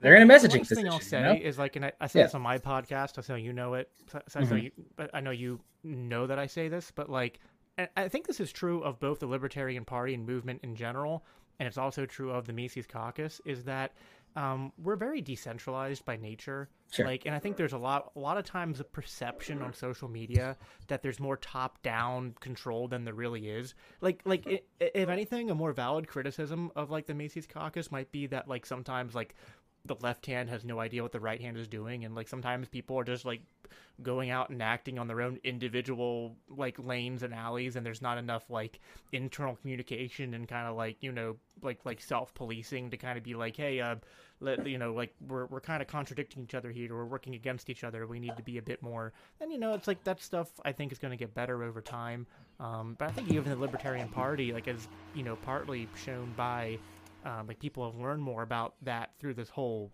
catastrophe, is that it is kind of like decentralized. Like the LNC basically has no official power or control over any of the affiliates except to just disaffiliate. Like that's all they got. Like their one weapon is to be like, affiliation done. And if they don't do that, it's just like they really can't tell the state affiliates what to do. So that was one of the things, that was something that blew my mind, that I didn't I didn't know, I guess, until recently, that there was really no penalty for breaking the bylaws, like in except for disaffiliation. Like for me, I was just like, oh, so what's going to happen? Does this person step down? Does this person gets replaced? It's like, no, the only tool in the arsenal is dissolving them. Archie, welcome to the conversation, my friend. Glad to have you on. Yes, for those watching, this is Archie and Jacob on the same show. So let's get ready to rumble. No, so I appreciate you coming in. Archie, I'm going to go ahead. I gave everybody else 5 to 10 minutes to say whatever they want about it, the entire situation, and I will allow you the same. So 5-10 minutes. What do you think, buddy? I'm going to say 2 things. Say them very slowly. First of all, I feel we should have Ashley Shade for the LNC chair. I'm going to give her a shout out. She will accept the nomination if nominated, and I think she would be a great replacement at this time, because she can lead with a tremendous amount of compassion. And the other thing I'm going to say, we can just summarize this all as TLDR cluster duck. It was the clusteriest of ducks, that's for sure. Yes, and the quacking is still going on. All right, well, I mean, I guess I appreciate you making your thoughts so succinct. Yeah, definitely. I mean, it was hard to keep up with everything, and honestly, like, just like I don't like it's very possible that I need to go back and verify that I was wrong on that fact that I put, like what I thought was true, that financial data was stolen. That's what I heard several times, but it's very possible I was wrong on that, so I need to go fact check it. And that speaks to the nature of this entire thing being very much a cluster duck, like Archie put it, because it's like when you're watching things happen live in front of you, and then we don't have this formal investigation that actually puts out all the facts. It's like you're trying to piece it together the best you can, but I know like on Clubhouse, I talked to the Cajun Libertarian a lot, and he had been staying out of all this because it was just like, ugh. But he, ironically, really bad but almost good timing, before, like months ago, before any of this happened, he had scheduled to have both Angela McArdle and Karen Ann Harlos on his show this week. And then all this stuff happened, and then he realizes, like, crap, I was staying out of this, but I have to interview these two people this week, and I don't know what's going on. So he had his producer reach out to me to be like, hey, so, like, we're interviewing these two people, and we kind of feel like we need to, like, get someone to help us get caught up on everything that happened. And they're like, so you give us a summary of what happened? And I was like, how long do we have? I was like, you're asking me to condense, like, three-hour LNC meetings plus the Karen Ann Harlos interviews. What's your problem, Jacob? So I was like, I compressed it.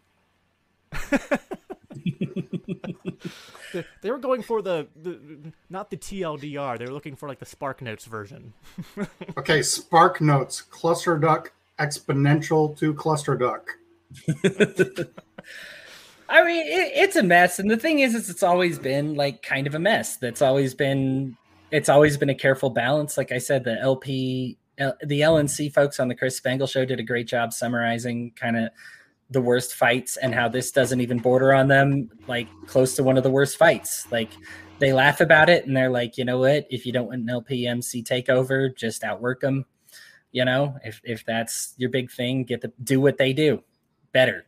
I don't know what to tell you. Like if you don't like the fact that they're recruiting from Turning Point USA or Republicans, then they probably won't like it when you recruit from, the DNC, or I'm trying to think of another crazy lefty organ, the Young Turks. There you go. Young Turks fans, and let's get them on here. And it's like, well, I think for me, it sounded not fun. And so that's why I don't play, but I have to accept then that this is a party that will be played by the people who want it, who want to have that kind of fun.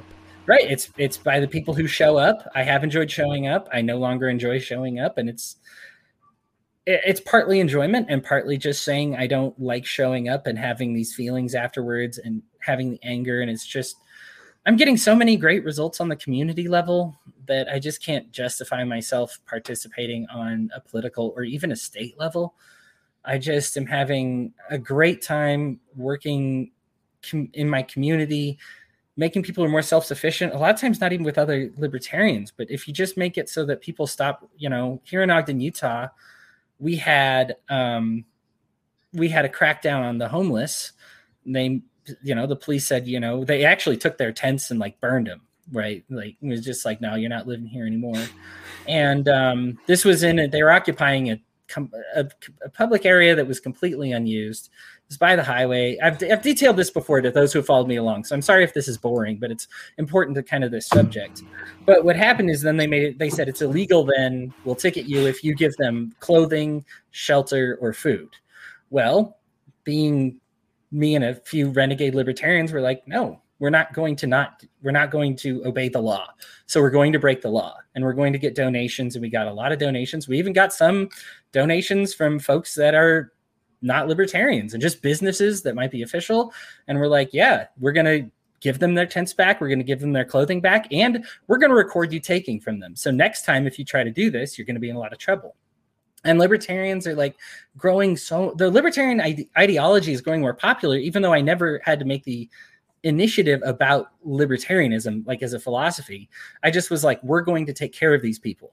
And they look at the state and saw that the state actually tried to destroy these people. And they look at us and said, we acted against the state and we helped these people out. And so what has happened is there's a huge swell of a liberty movement here. I looked this up. The New York Times has like folks near me, what political persuasion are they?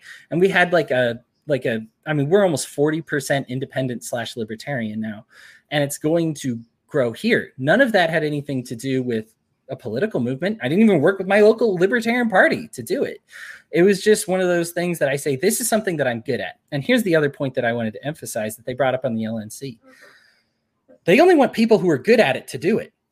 I'm not good at it. So it's okay for me to step aside. It's like saying, like, sorry, coach, I can't play football for you. And you were like the 4th string kicker. They're like, who? Okay, bye. Like I was never good at it. So like for me, like I think it's a very cleansing thing because I wasn't doing a good job being political anyway. People would always see me and they're like, Hody, I always love to hear what you have to say. Will you work on my campaign?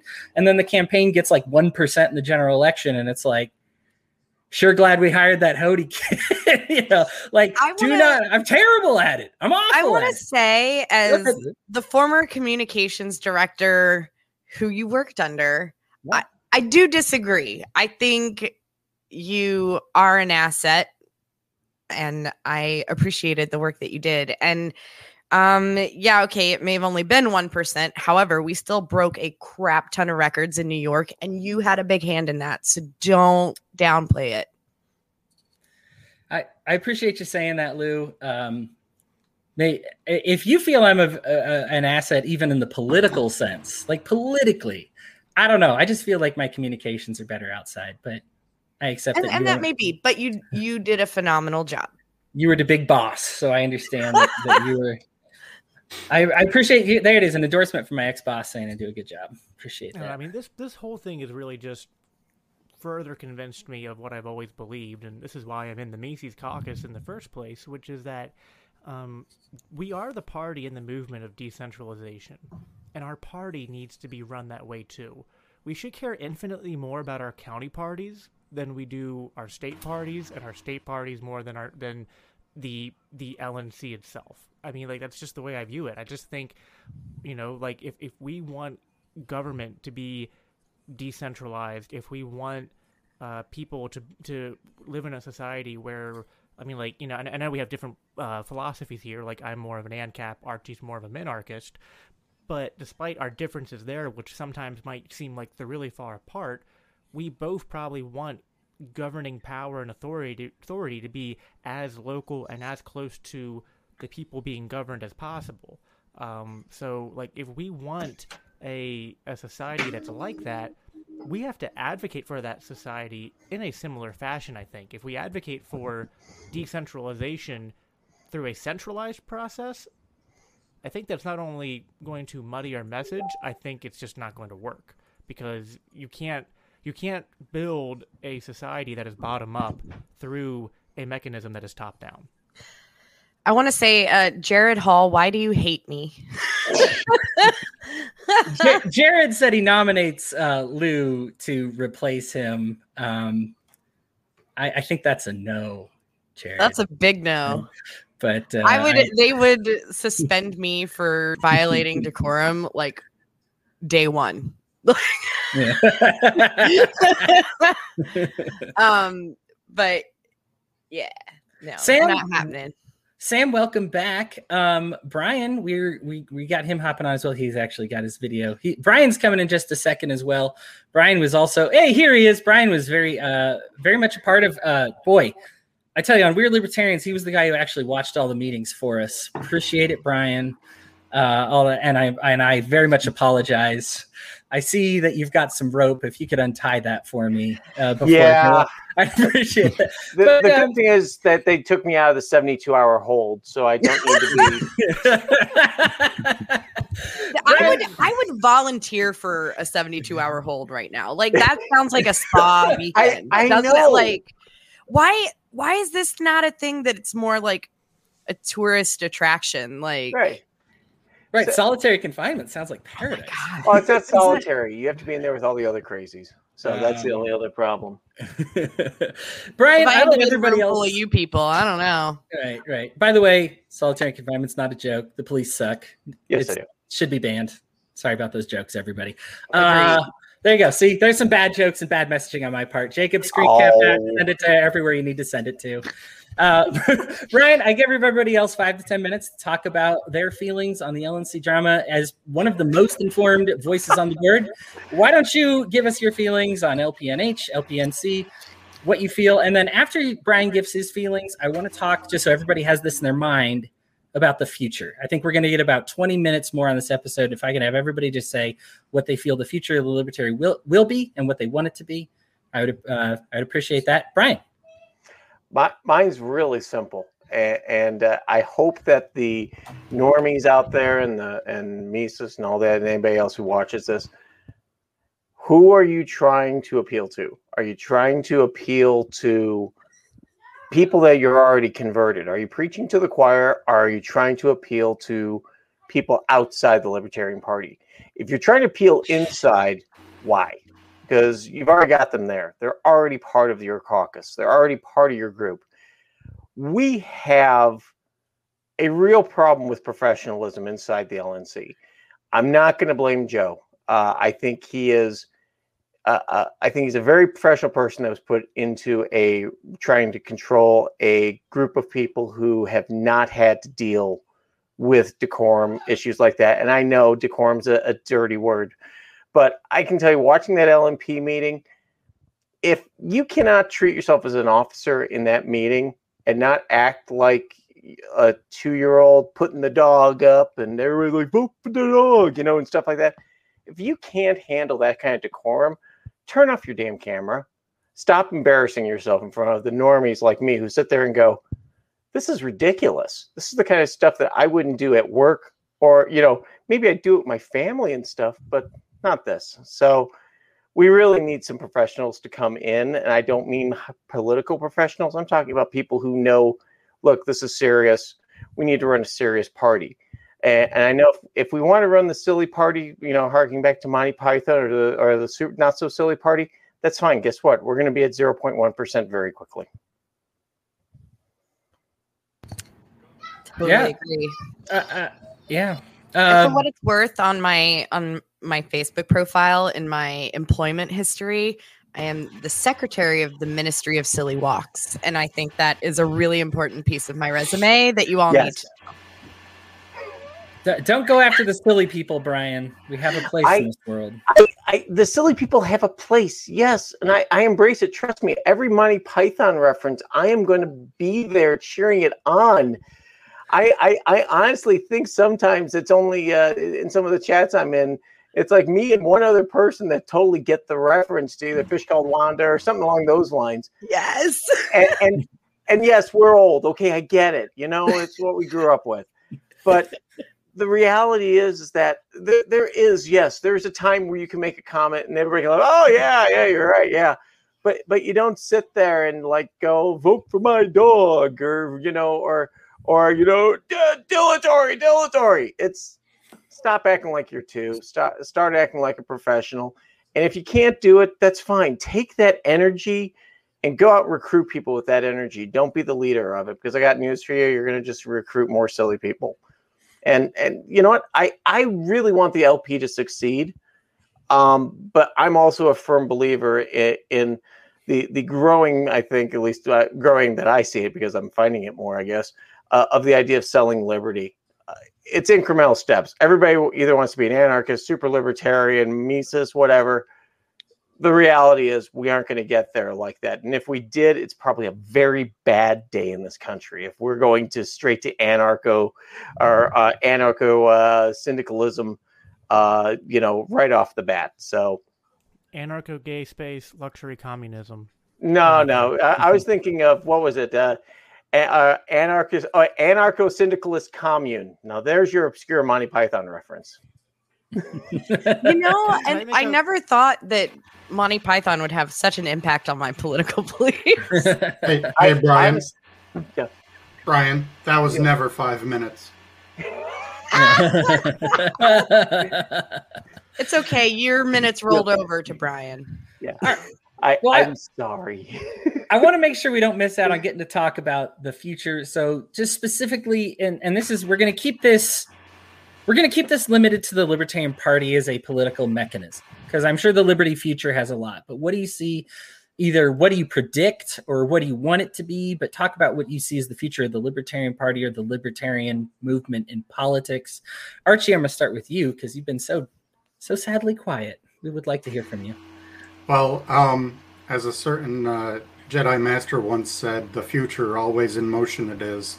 So I can't necessarily make a prediction as to where the LP is going to be. I do feel optimistic because of a great many things I've seen lately, even though we're going through a very troubling time. I also see a new rallying around the good. I will say this. The future I want to see for the LP is I want to pull from Dems. I want to pull from, Republicans. I want to pull from independents. And I want to pull from non-voters that have given up on the system because they feel the system has given up on them. And we can make the LP the political force it needs to be to truly challenge the cult of the omnipotent state if we make the LP the biggest possible tent that is still compliant with the non-aggression principle. All right. Message of hope from Archie. Sam, why don't we head over to you? What do you see as the future of the Libertarian Party? Yeah, as far as like messaging, there's different ways. I know like with Trump, like the biggest thing with him is he didn't so much recruit more Republicans. He just he worked up his voter base. Like he took his voter base and he made sure they went to the polls by just working them up over all these different things. So it's kind of a different strategy. But I think in a lot of ways, that's what we need to do as libertarians. Like we're never going to get everyone. We're never going to get the majority. We need to get the most influential people, and we need to get them invigorated and ready to roll, and sort of have like a little more of like a battle cry and less of a just try to appeal to people, more of like a, hey, we need to do this because this nation that we have around us is crumbling and we need to do something. So I think that's kind of where sort of pushing sort of maybe harsher language, but maybe just bolder language. Just be bold and be honest about what you want to accomplish. And I think a lot of that is happening already. I know like even people like Michael Malice is getting super popular. His book on anarchy, super popular. Politics has become the new sport. Part of it's because it's so in our lives, and part of it, that's awesome.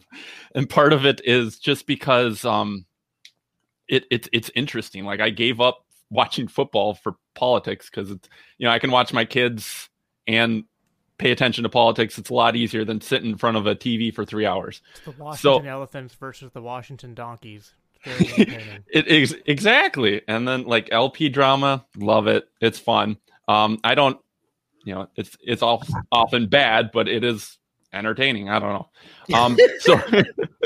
So I see basically like more people getting on Joe Rogan, more people on Rubin, maybe some like more left-leaning people as well, and sort of this new internet vibe of the corporate press just fading away a little bit, more people interested in politics that matter, like the wealth, power, and influence, more powerful people, maybe more wealthy people, like get those people on board. And I think if we shoot for the moon, will likely fall amongst the stars. So I think shooting for anarchy, let's do it. Awesome. Thank you, Sam. Lou, future of the Libertarian Party. Dumpster fire. No. That's the present. Sorry. No, it's kind of twofold for me, right? Like what I want and what I'm seeing happening, the current trajectory are two very different things. I'm going to be that person. I'm going to kind of blame Trump, right? So like there's, we talk about a big tent and we talk about how polarized and like tribalistic politics is, and just how that has grown so exponentially more so just in the last few years. And what I see right now, and while in general I don't disagree with Sam on bold messaging, I'm a big fan of bold messaging, but I see a lot more bad messaging coming from libertarians or people who claim to be libertarians. And I can't. Or people who don't claim to be libertarians that have libertarian handles, right? Right, exactly. I'm just kidding. Go ahead. So I don't know. And that's emboldening more and more of specific groups of people, I guess, that I find myself more and more in disagreement with, particularly on social issues. And so I'm really struggling with that. I think we're catching a lot of the like leftover Trumpers that, you know, and there's sort of this bastardization of what libertarian is among bigger politicians, right? Like Rand Paul and some of those guys that wear libertarian, but they're very, very clearly Republican and very conservative. And it just doesn't, I don't know. I think we're just attracting the wrong kind of people. It's not going the way I thought it would. And I'm having it's harder and harder for me to wear the name or the label libertarian, you know, and I think Hody may be able to relate this same reason I struggle sometimes with the label Christian. Like, have you seen Christians in America? Kind of jackasses. Like, you know. That's only most of them, Lou. Come on. Right. I was going to say there's a lot of them all over the world that are jackasses. So the United States does not have a monopoly on jackasses. No, it doesn't. But we're real loud about it. Hody, is it a Thanks, thing that Christians tip less? Like, I've heard that. No. Okay. Come on. No. I mean, now I don't want to get into this because there are demographics of people that do tip less, and that gets in kind of a territory we don't want to get into. But I will say this: I've yet to have a server come up to me and be like, "Oh, damn it, the Catholic Mass just got out. Get ready." I guess you don't always know either. So. Yeah. Right, and every server has different experiences, like this one. Jackie says yes, so. There we go. Baptist is tip low. There you go. Okay, there's our demagoguery for the day. Baptist tip. But yeah, it's okay. We duck when they pass the offering plate too. Like right. We're cheap with our own people too. It's not just you guys. Right. It's nothing personal. Brian, excellent mime work. Lou, go ahead and finish up, and then we'll turn it to Jacob. Yeah. So. I don't know. It seems to be at the moment going in a direction that is not what I want to see. It's not where I fall. So I'm separating myself from the political arm, so to speak. And yeah, that's where we're at. Okay. Now that you've got Jacob feeling good about the people he's kicking out. No, I'm kidding. Jacob. I love having fun with him. I don't know. It's just fun. Jacob, go ahead and give us your thoughts. Libertarian Party is a political mechanism. All right. I got two things I want to say, and I'll try to make them very, very quick. One, and I've kind of already said this, but I'll just kind of repeat it again. The future has to be decentralization, in my opinion.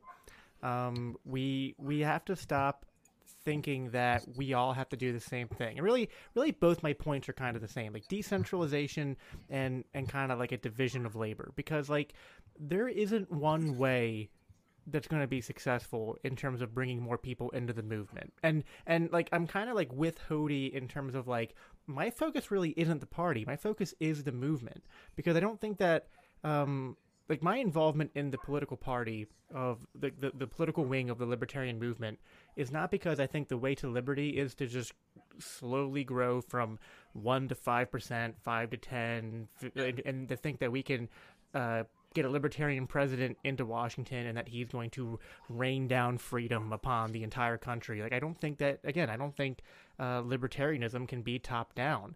I think that we need a decentralization revolution. I think that we need more people to embrace the philosophy of liberty, and I think that, what's the saying? Politics is downstream of culture. We aren't going to have a libertarian society if it's filled mostly with people who aren't libertarians.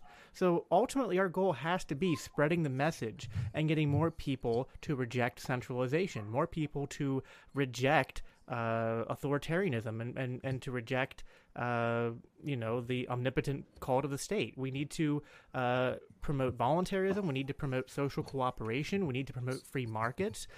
We need to push back against the atrocities that the state is doing. And I really think that there's a lot of people who are open to our message, who they aren't there in terms of like the actual, like, they're not educated on the philosophy, but their intuitions and like the cultural zeitgeist going on right now, I think really is leaning towards like breaking in our favor, and that we can capitalize on that. But we all have different strengths. We all have different people that we're involved in, different spheres of influence, different ways of going about things. And it's like, I often compare advocating for liberty to like when the abolitionist movement. And, like slavery, there wasn't like a day where there was slavery and then like the next day suddenly all the slaves were set free, and also like racism and bigotry and other forms of oppression were eliminated.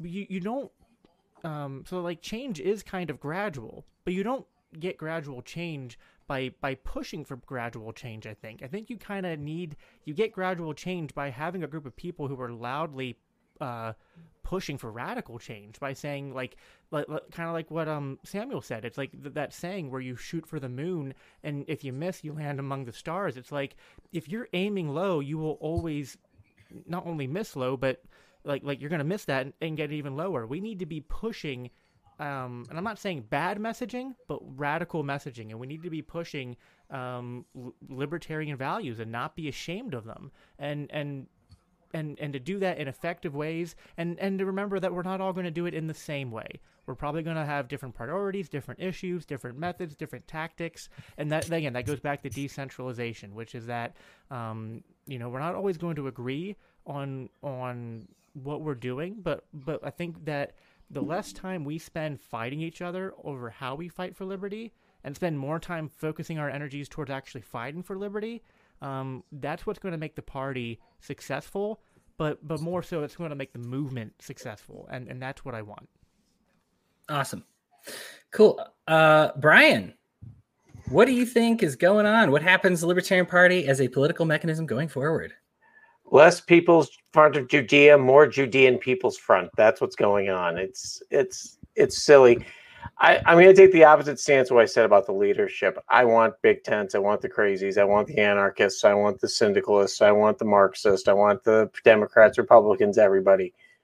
There's some things that we all, and especially after COVID, can kind of agree upon now. And we also remember societal change is slow. It's never fast enough, quoting Neil Peart. And now I'm going to script the quote here. I know progress has no patience, but something has to give. And there are things that we should definitely give on. Saying racial, equality, things like that. That makes perfect sense in a libertarian framework, and something we should be embracing. Having the government as the arbiter, that gets a little fuzzy. But then we get to the things that we do agree upon. School choice. That honestly, after COVID, how many parents that have had their kids home all year in blue states are suddenly going to go, yeah, you know what? I'm glad the teachers stayed home, got immunized, and still didn't take my kids back to school. Yeah, that was really great. Term limits. How many people, I can tell you this much, almost all of my Democrat friends, not all of them, but a good chunk of them are like, yeah, Nancy Pelosi's been there a while, and they can get behind the idea of term limits, school choice, term limits, drug legalization. Honestly, the federalization of drug legalization, I'm not talking the federal government, I'm talking the states coming in and using their power to eventually legalize marijuana and other drugs eventually, is something I never thought I'd see in my lifetime. The joke of the guy standing outside the pot shop going, "Hey, want to buy a pack of Newports?" I mean, that's to me That's is no joke. That it is. I mean, seriously, it's so embracing. But those are the things that those are the liberty ideals that your normies, your crazies, your Democrats, your Republicans, your Marxists, everybody else can kind of go, yeah, that's stupid. And if you can get them to take that first step towards liberty, yes, you can have your goals and say, we want to be here. We want to be here. But I got news for you. You can't tell everybody they want to be here, because I got news for you. There's a lot of people that want to be here. They want to be down lower. They want to be on the other side of the field. But if you can take them that step forward and sell that liberty to them in just a couple of things, you would be surprised. And the last thing I'll say about it is I am a big fan of as little government as possible, but I'm also a big fan of getting it away from the feds. If you push things to the states, social programs, education, put it actually in the charge of those things, it's going to be amazing how many times we're going to find better ways to do it. We have 50 laboratories of democracy in this country. Let's freaking use them. Yep. Brian's a minarchist. Everybody crucifying. Yep. No, but like as an anarchist, I agree with you, because even in anarchy doesn't mean that there's absolutely no organization or hierarchy. Right. There's That's more. not. That's what I was promised. What? There's more. It's even more organized and all of that. So No way. I mean, like the whole rules but no rulers, and like like we need to have that debate on a podcast someday. We do. Like a healthy debate, not a I got the popcorn. I only do unhealthy debate, and Sam actually has popcorn. Wow. Can I actually say something? Yeah, I would go love ahead. to say something. I think I might become an anarchist right here, right now. But I'm gonna make my own flavor of anarchy, an anarcho-lake swordist. You get chucked a sword out of a lake, and you are the ruler for life. Look here, some watery tart tosses you a scimitar. It doesn't make you. Sounds like anarcho-monarchism. Yeah, this is No, it's anarcho-Monty Pythonism. Yeah, yes. Anarcho-monarchism is already what Liberty Hangout's doing, right? I think they got dibs on that whole. I think that's a trademark thing. You have to call it something else. I'm the monarch of one. There you go. Monarchy of one. I mean, realistically, let's think about this. We're the monarchy, and if someone decides to follow you, that's great, but they have to have free will to be able to leave. Yeah, and that's where it all gets down to, is free will. I'm quoting Rush again. I'm sorry, I'm not talking Rush Limbaugh. I'm talking Neil Peart. Oh, okay. But that's what it gets down to, is that we embrace free will, and there are a lot of people that embrace that. A lot of people have been put under the boot, throat, just whatever you want to call it, of government, and saying that, look, you know what, we could wrap up, like saying you have choice, because the government has said two corporate overlords, two corporations can vie for your affection. Guess what? That's not competition. So we have real competition. All of a sudden, boom. Yeah, for sure. Absolutely. Archie, We love you too, Ashley. Sorry. Yeah, Archie, you already issued a support for Ashley Shade. I will back you up on that. I don't speak for everybody on the show, and I only speak for myself. But Ashley Shade, I may be out of politics, but I can still endorse people, darn it. And Ashley Shade now, bro. gets my oh, right. They claim dibs on me. I mean, people might not have seen that. Did you guys see? I was part of that one debate where the person said, "No, you're an anarchist. You just don't know it yet." Larkin Rose. And then I did a debate with Jack Neeson where he's like, "No, you're a socialist. You just don't know it yet." Everybody wants dibs on me. Like, I think, and now I'm in the Mises caucus. I had no idea. I'm an anarcho-socialist. Right. I was like, oh, I just love Adam Smith so much, but apparently, did you hear the Waffle House caucus is taking over? It is, yeah, buddy. Hey, don't underestimate the seafood caucus, man. They're new, but they're up and coming. Eskimo. If you could say anything grosser than the Mises caucus, Jacob just did it. I'm kidding. I'm kidding. The barbecue smoker caucus. I think we get a lot. Of now you're speaking Hodie's language. I know. I've got a huge pellet smoker out there. It's about it's got about 5 racks. I could probably do about maybe 8-10 racks of ribs. I think I can get y'all converted it over. You just got to come to Indiana, which Lou, it's not that hard for you, but yeah.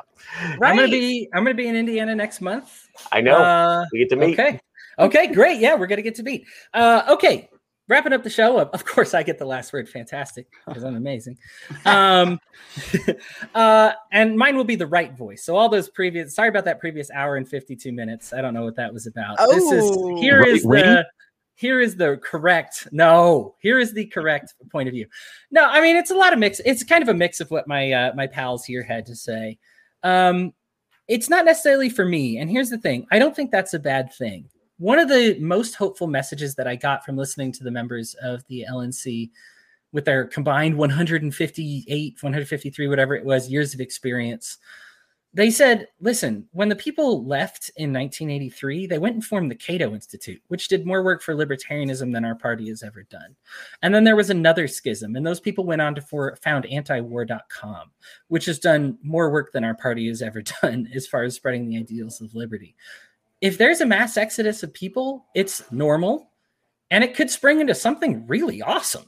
So, and something that when we talk about, Jacob used this example, and I love it. I use it still today, but we talk about the division of labor within the liberty movement. Maybe we all can't focus on every issue all the time, although this show is a variety show and tries to talk about all of it. There are a lot of people who are just like, you know what, my issue is economics. My issue is trans rights, my issue, and you just have one thing. That's totally cool to do your one thing. We just shouldn't disparage the other sides from doing their thing. So I don't want the talking trash about the LP to be, that's not like my new identity. It's just talking about trash about them and whatever they do. I'm just going to go on to do something else. And it's probably something that can help the Libertarian Party out better by me doing something else. Like it's better for them in the long run. It's better for me in the short term and probably the long run, because I'll just be doing what I'm more successful at. I'm going to go ahead and bring my faith into here, because why the heck not? We talk about the church being the body of Christ, and everybody has a different part of that body. We have some people who are eyes, some people are feet, some people are hands, some people are gifted at healing, some people are gifted with wisdom, some people have the gift of foresight. We have just different people that are good at different things. It's all a matter of everybody in their place. And where things break down and where I get upset, and this is probably 99% of the people that I have blocked, are saying, I can't believe that you would be okay with this person. I can't believe that you would be okay with that person. I can't believe you're not my friend if you're also their friend. You can't be this over here. Just because you can't reach a person doesn't mean that person is unreachable. I will witness to I have had people talk to me before who say, I am a racist. I found myself in these circles. Here's what's going on. And I had this in my mind, and I'll admit I'm still a moral human being. I thought, should I screenshot this and send it to all my friends and be like, kill this guy, kill him. He's a racist. He's terrible. This is advice of all people that comes from Alexandria Ocasio-Cortez, who said that racists, they found this insular thing. And so when you push them away, they just get more insular. What you need to do is you still challenge them on their ideas, but you give them a new group to be a part of and say, listen, I want you to hang out with my group, and I want to work on that. And it's a twofold thing. You have to get them out. You have to give them a new group, a new lifestyle. You have to say, listen, hang out with my people, hang out with my friends, have lunch with me, do this project with me. Give them a new part of identity to belong to. And the other part of that is you actually have to challenge them on their views and not just be like, yeah, they're racist, but whatever. You're trying to say like, no, listen, like, I love you, man. And that's why this is such a big problem. Like this is incompatible with, my views with this whole identity here and what you're going to do. And so we still challenge them on their ideas, but we still give them a new group and a new identity to be a part of. And I have extended that to many people who have taken me up on the offer. And we have a fantastic family, not just in my liberty movement, in the We Are Libertarians network. You may be looking at one of the 6 faces on your screen and say, I know that person. I really like that person. And that's that's somebody who I consider a part of my community.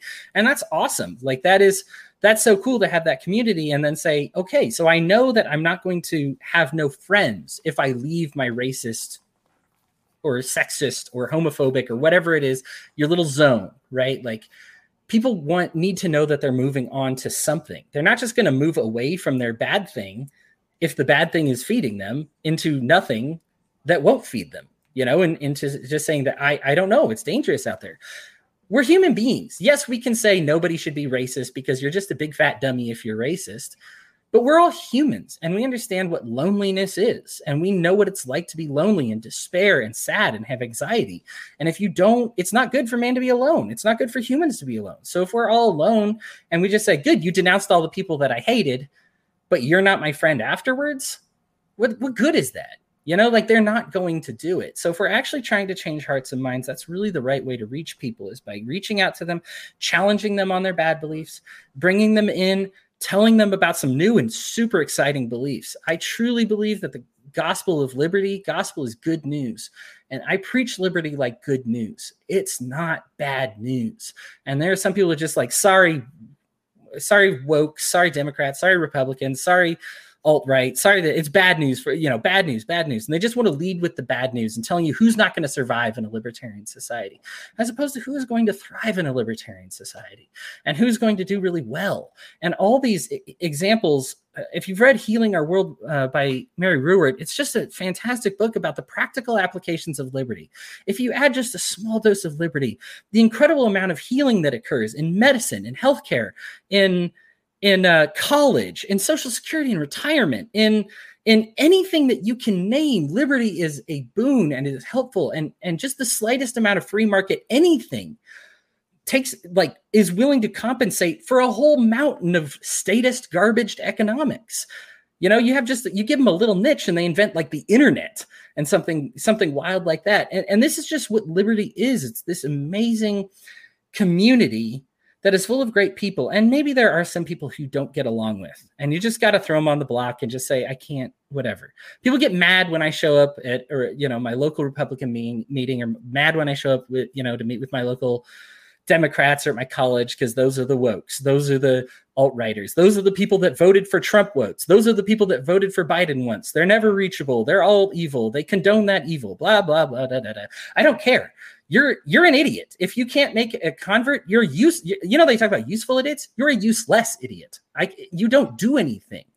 You don't make the party better. You don't make the movement grow. And I have no use for you.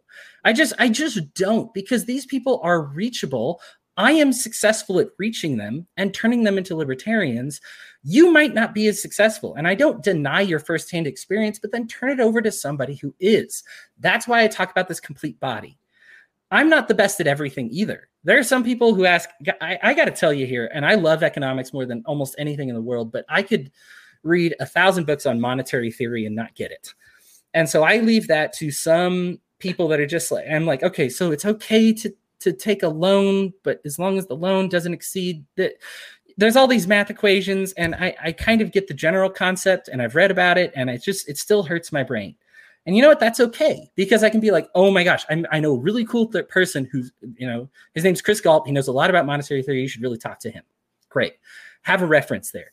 Okay, maybe you don't know much about the trans rights situation. Hey, I have a kid who's growing up trans. I want to make sure they're taken care of. I don't know much about that issue. Let me tell you about somebody who does, who can give you that good news. We're not called, the reason there were multiple apostles isn't because one apostle does it all. We're not all Swiss Army knives. Everybody does a good thing, and you just have to have them organized and in their place. Do what you do best. Be in the right place for you. If that's the Libertarian Party, fantastic. If that's not the Libertarian Party, also fantastic. If you need to step away from a minute, fantastic. If you want to get involved right now because you're really excited about the direction it's going, fantastic. That's fine. I think the issue is when we start burning bridges, destroying personal relationships, and creating unreasonable standards that divide us rather than unite us. And that's when we get a problem. And I understand wanting to create division from certain people, and that's fine. Throw them on your block list, never deal with them again. As Jacob said, stop throwing logs on the fire. Stop making them important. Stop calling attention to them if you truly feel that they're destructive. I threw Jackie Perry on my block list, and my life has just been infinitely happier since. I don't deal with her. She's no longer a negative influence in my life. I don't have to talk about her anymore. I'm talking about her now, so I'm sure some people are going to look her up. And so that's a mistake. Oops. I guess I'll learn better from next time. All right, everybody, thank you so much for joining, for coming in. Jacob, Archie, Samuel, Brian, Lou, I appreciate you all very much and for showing up. I know this podcast takes a lot. It's a whole weekly thing. For Lou, boy, she has spent the majority of her past 2 days with me, and she's even been visiting family. So I appreciate that. But I just want to say, listeners, I love you all. Thank you very much. Thank you for listening. Share, rate, subscribe, like, give me kisses. Everybody here could use some kisses right now. Everybody's hurting. Send some love to everybody you know, and we will talk to you later. See you, everybody.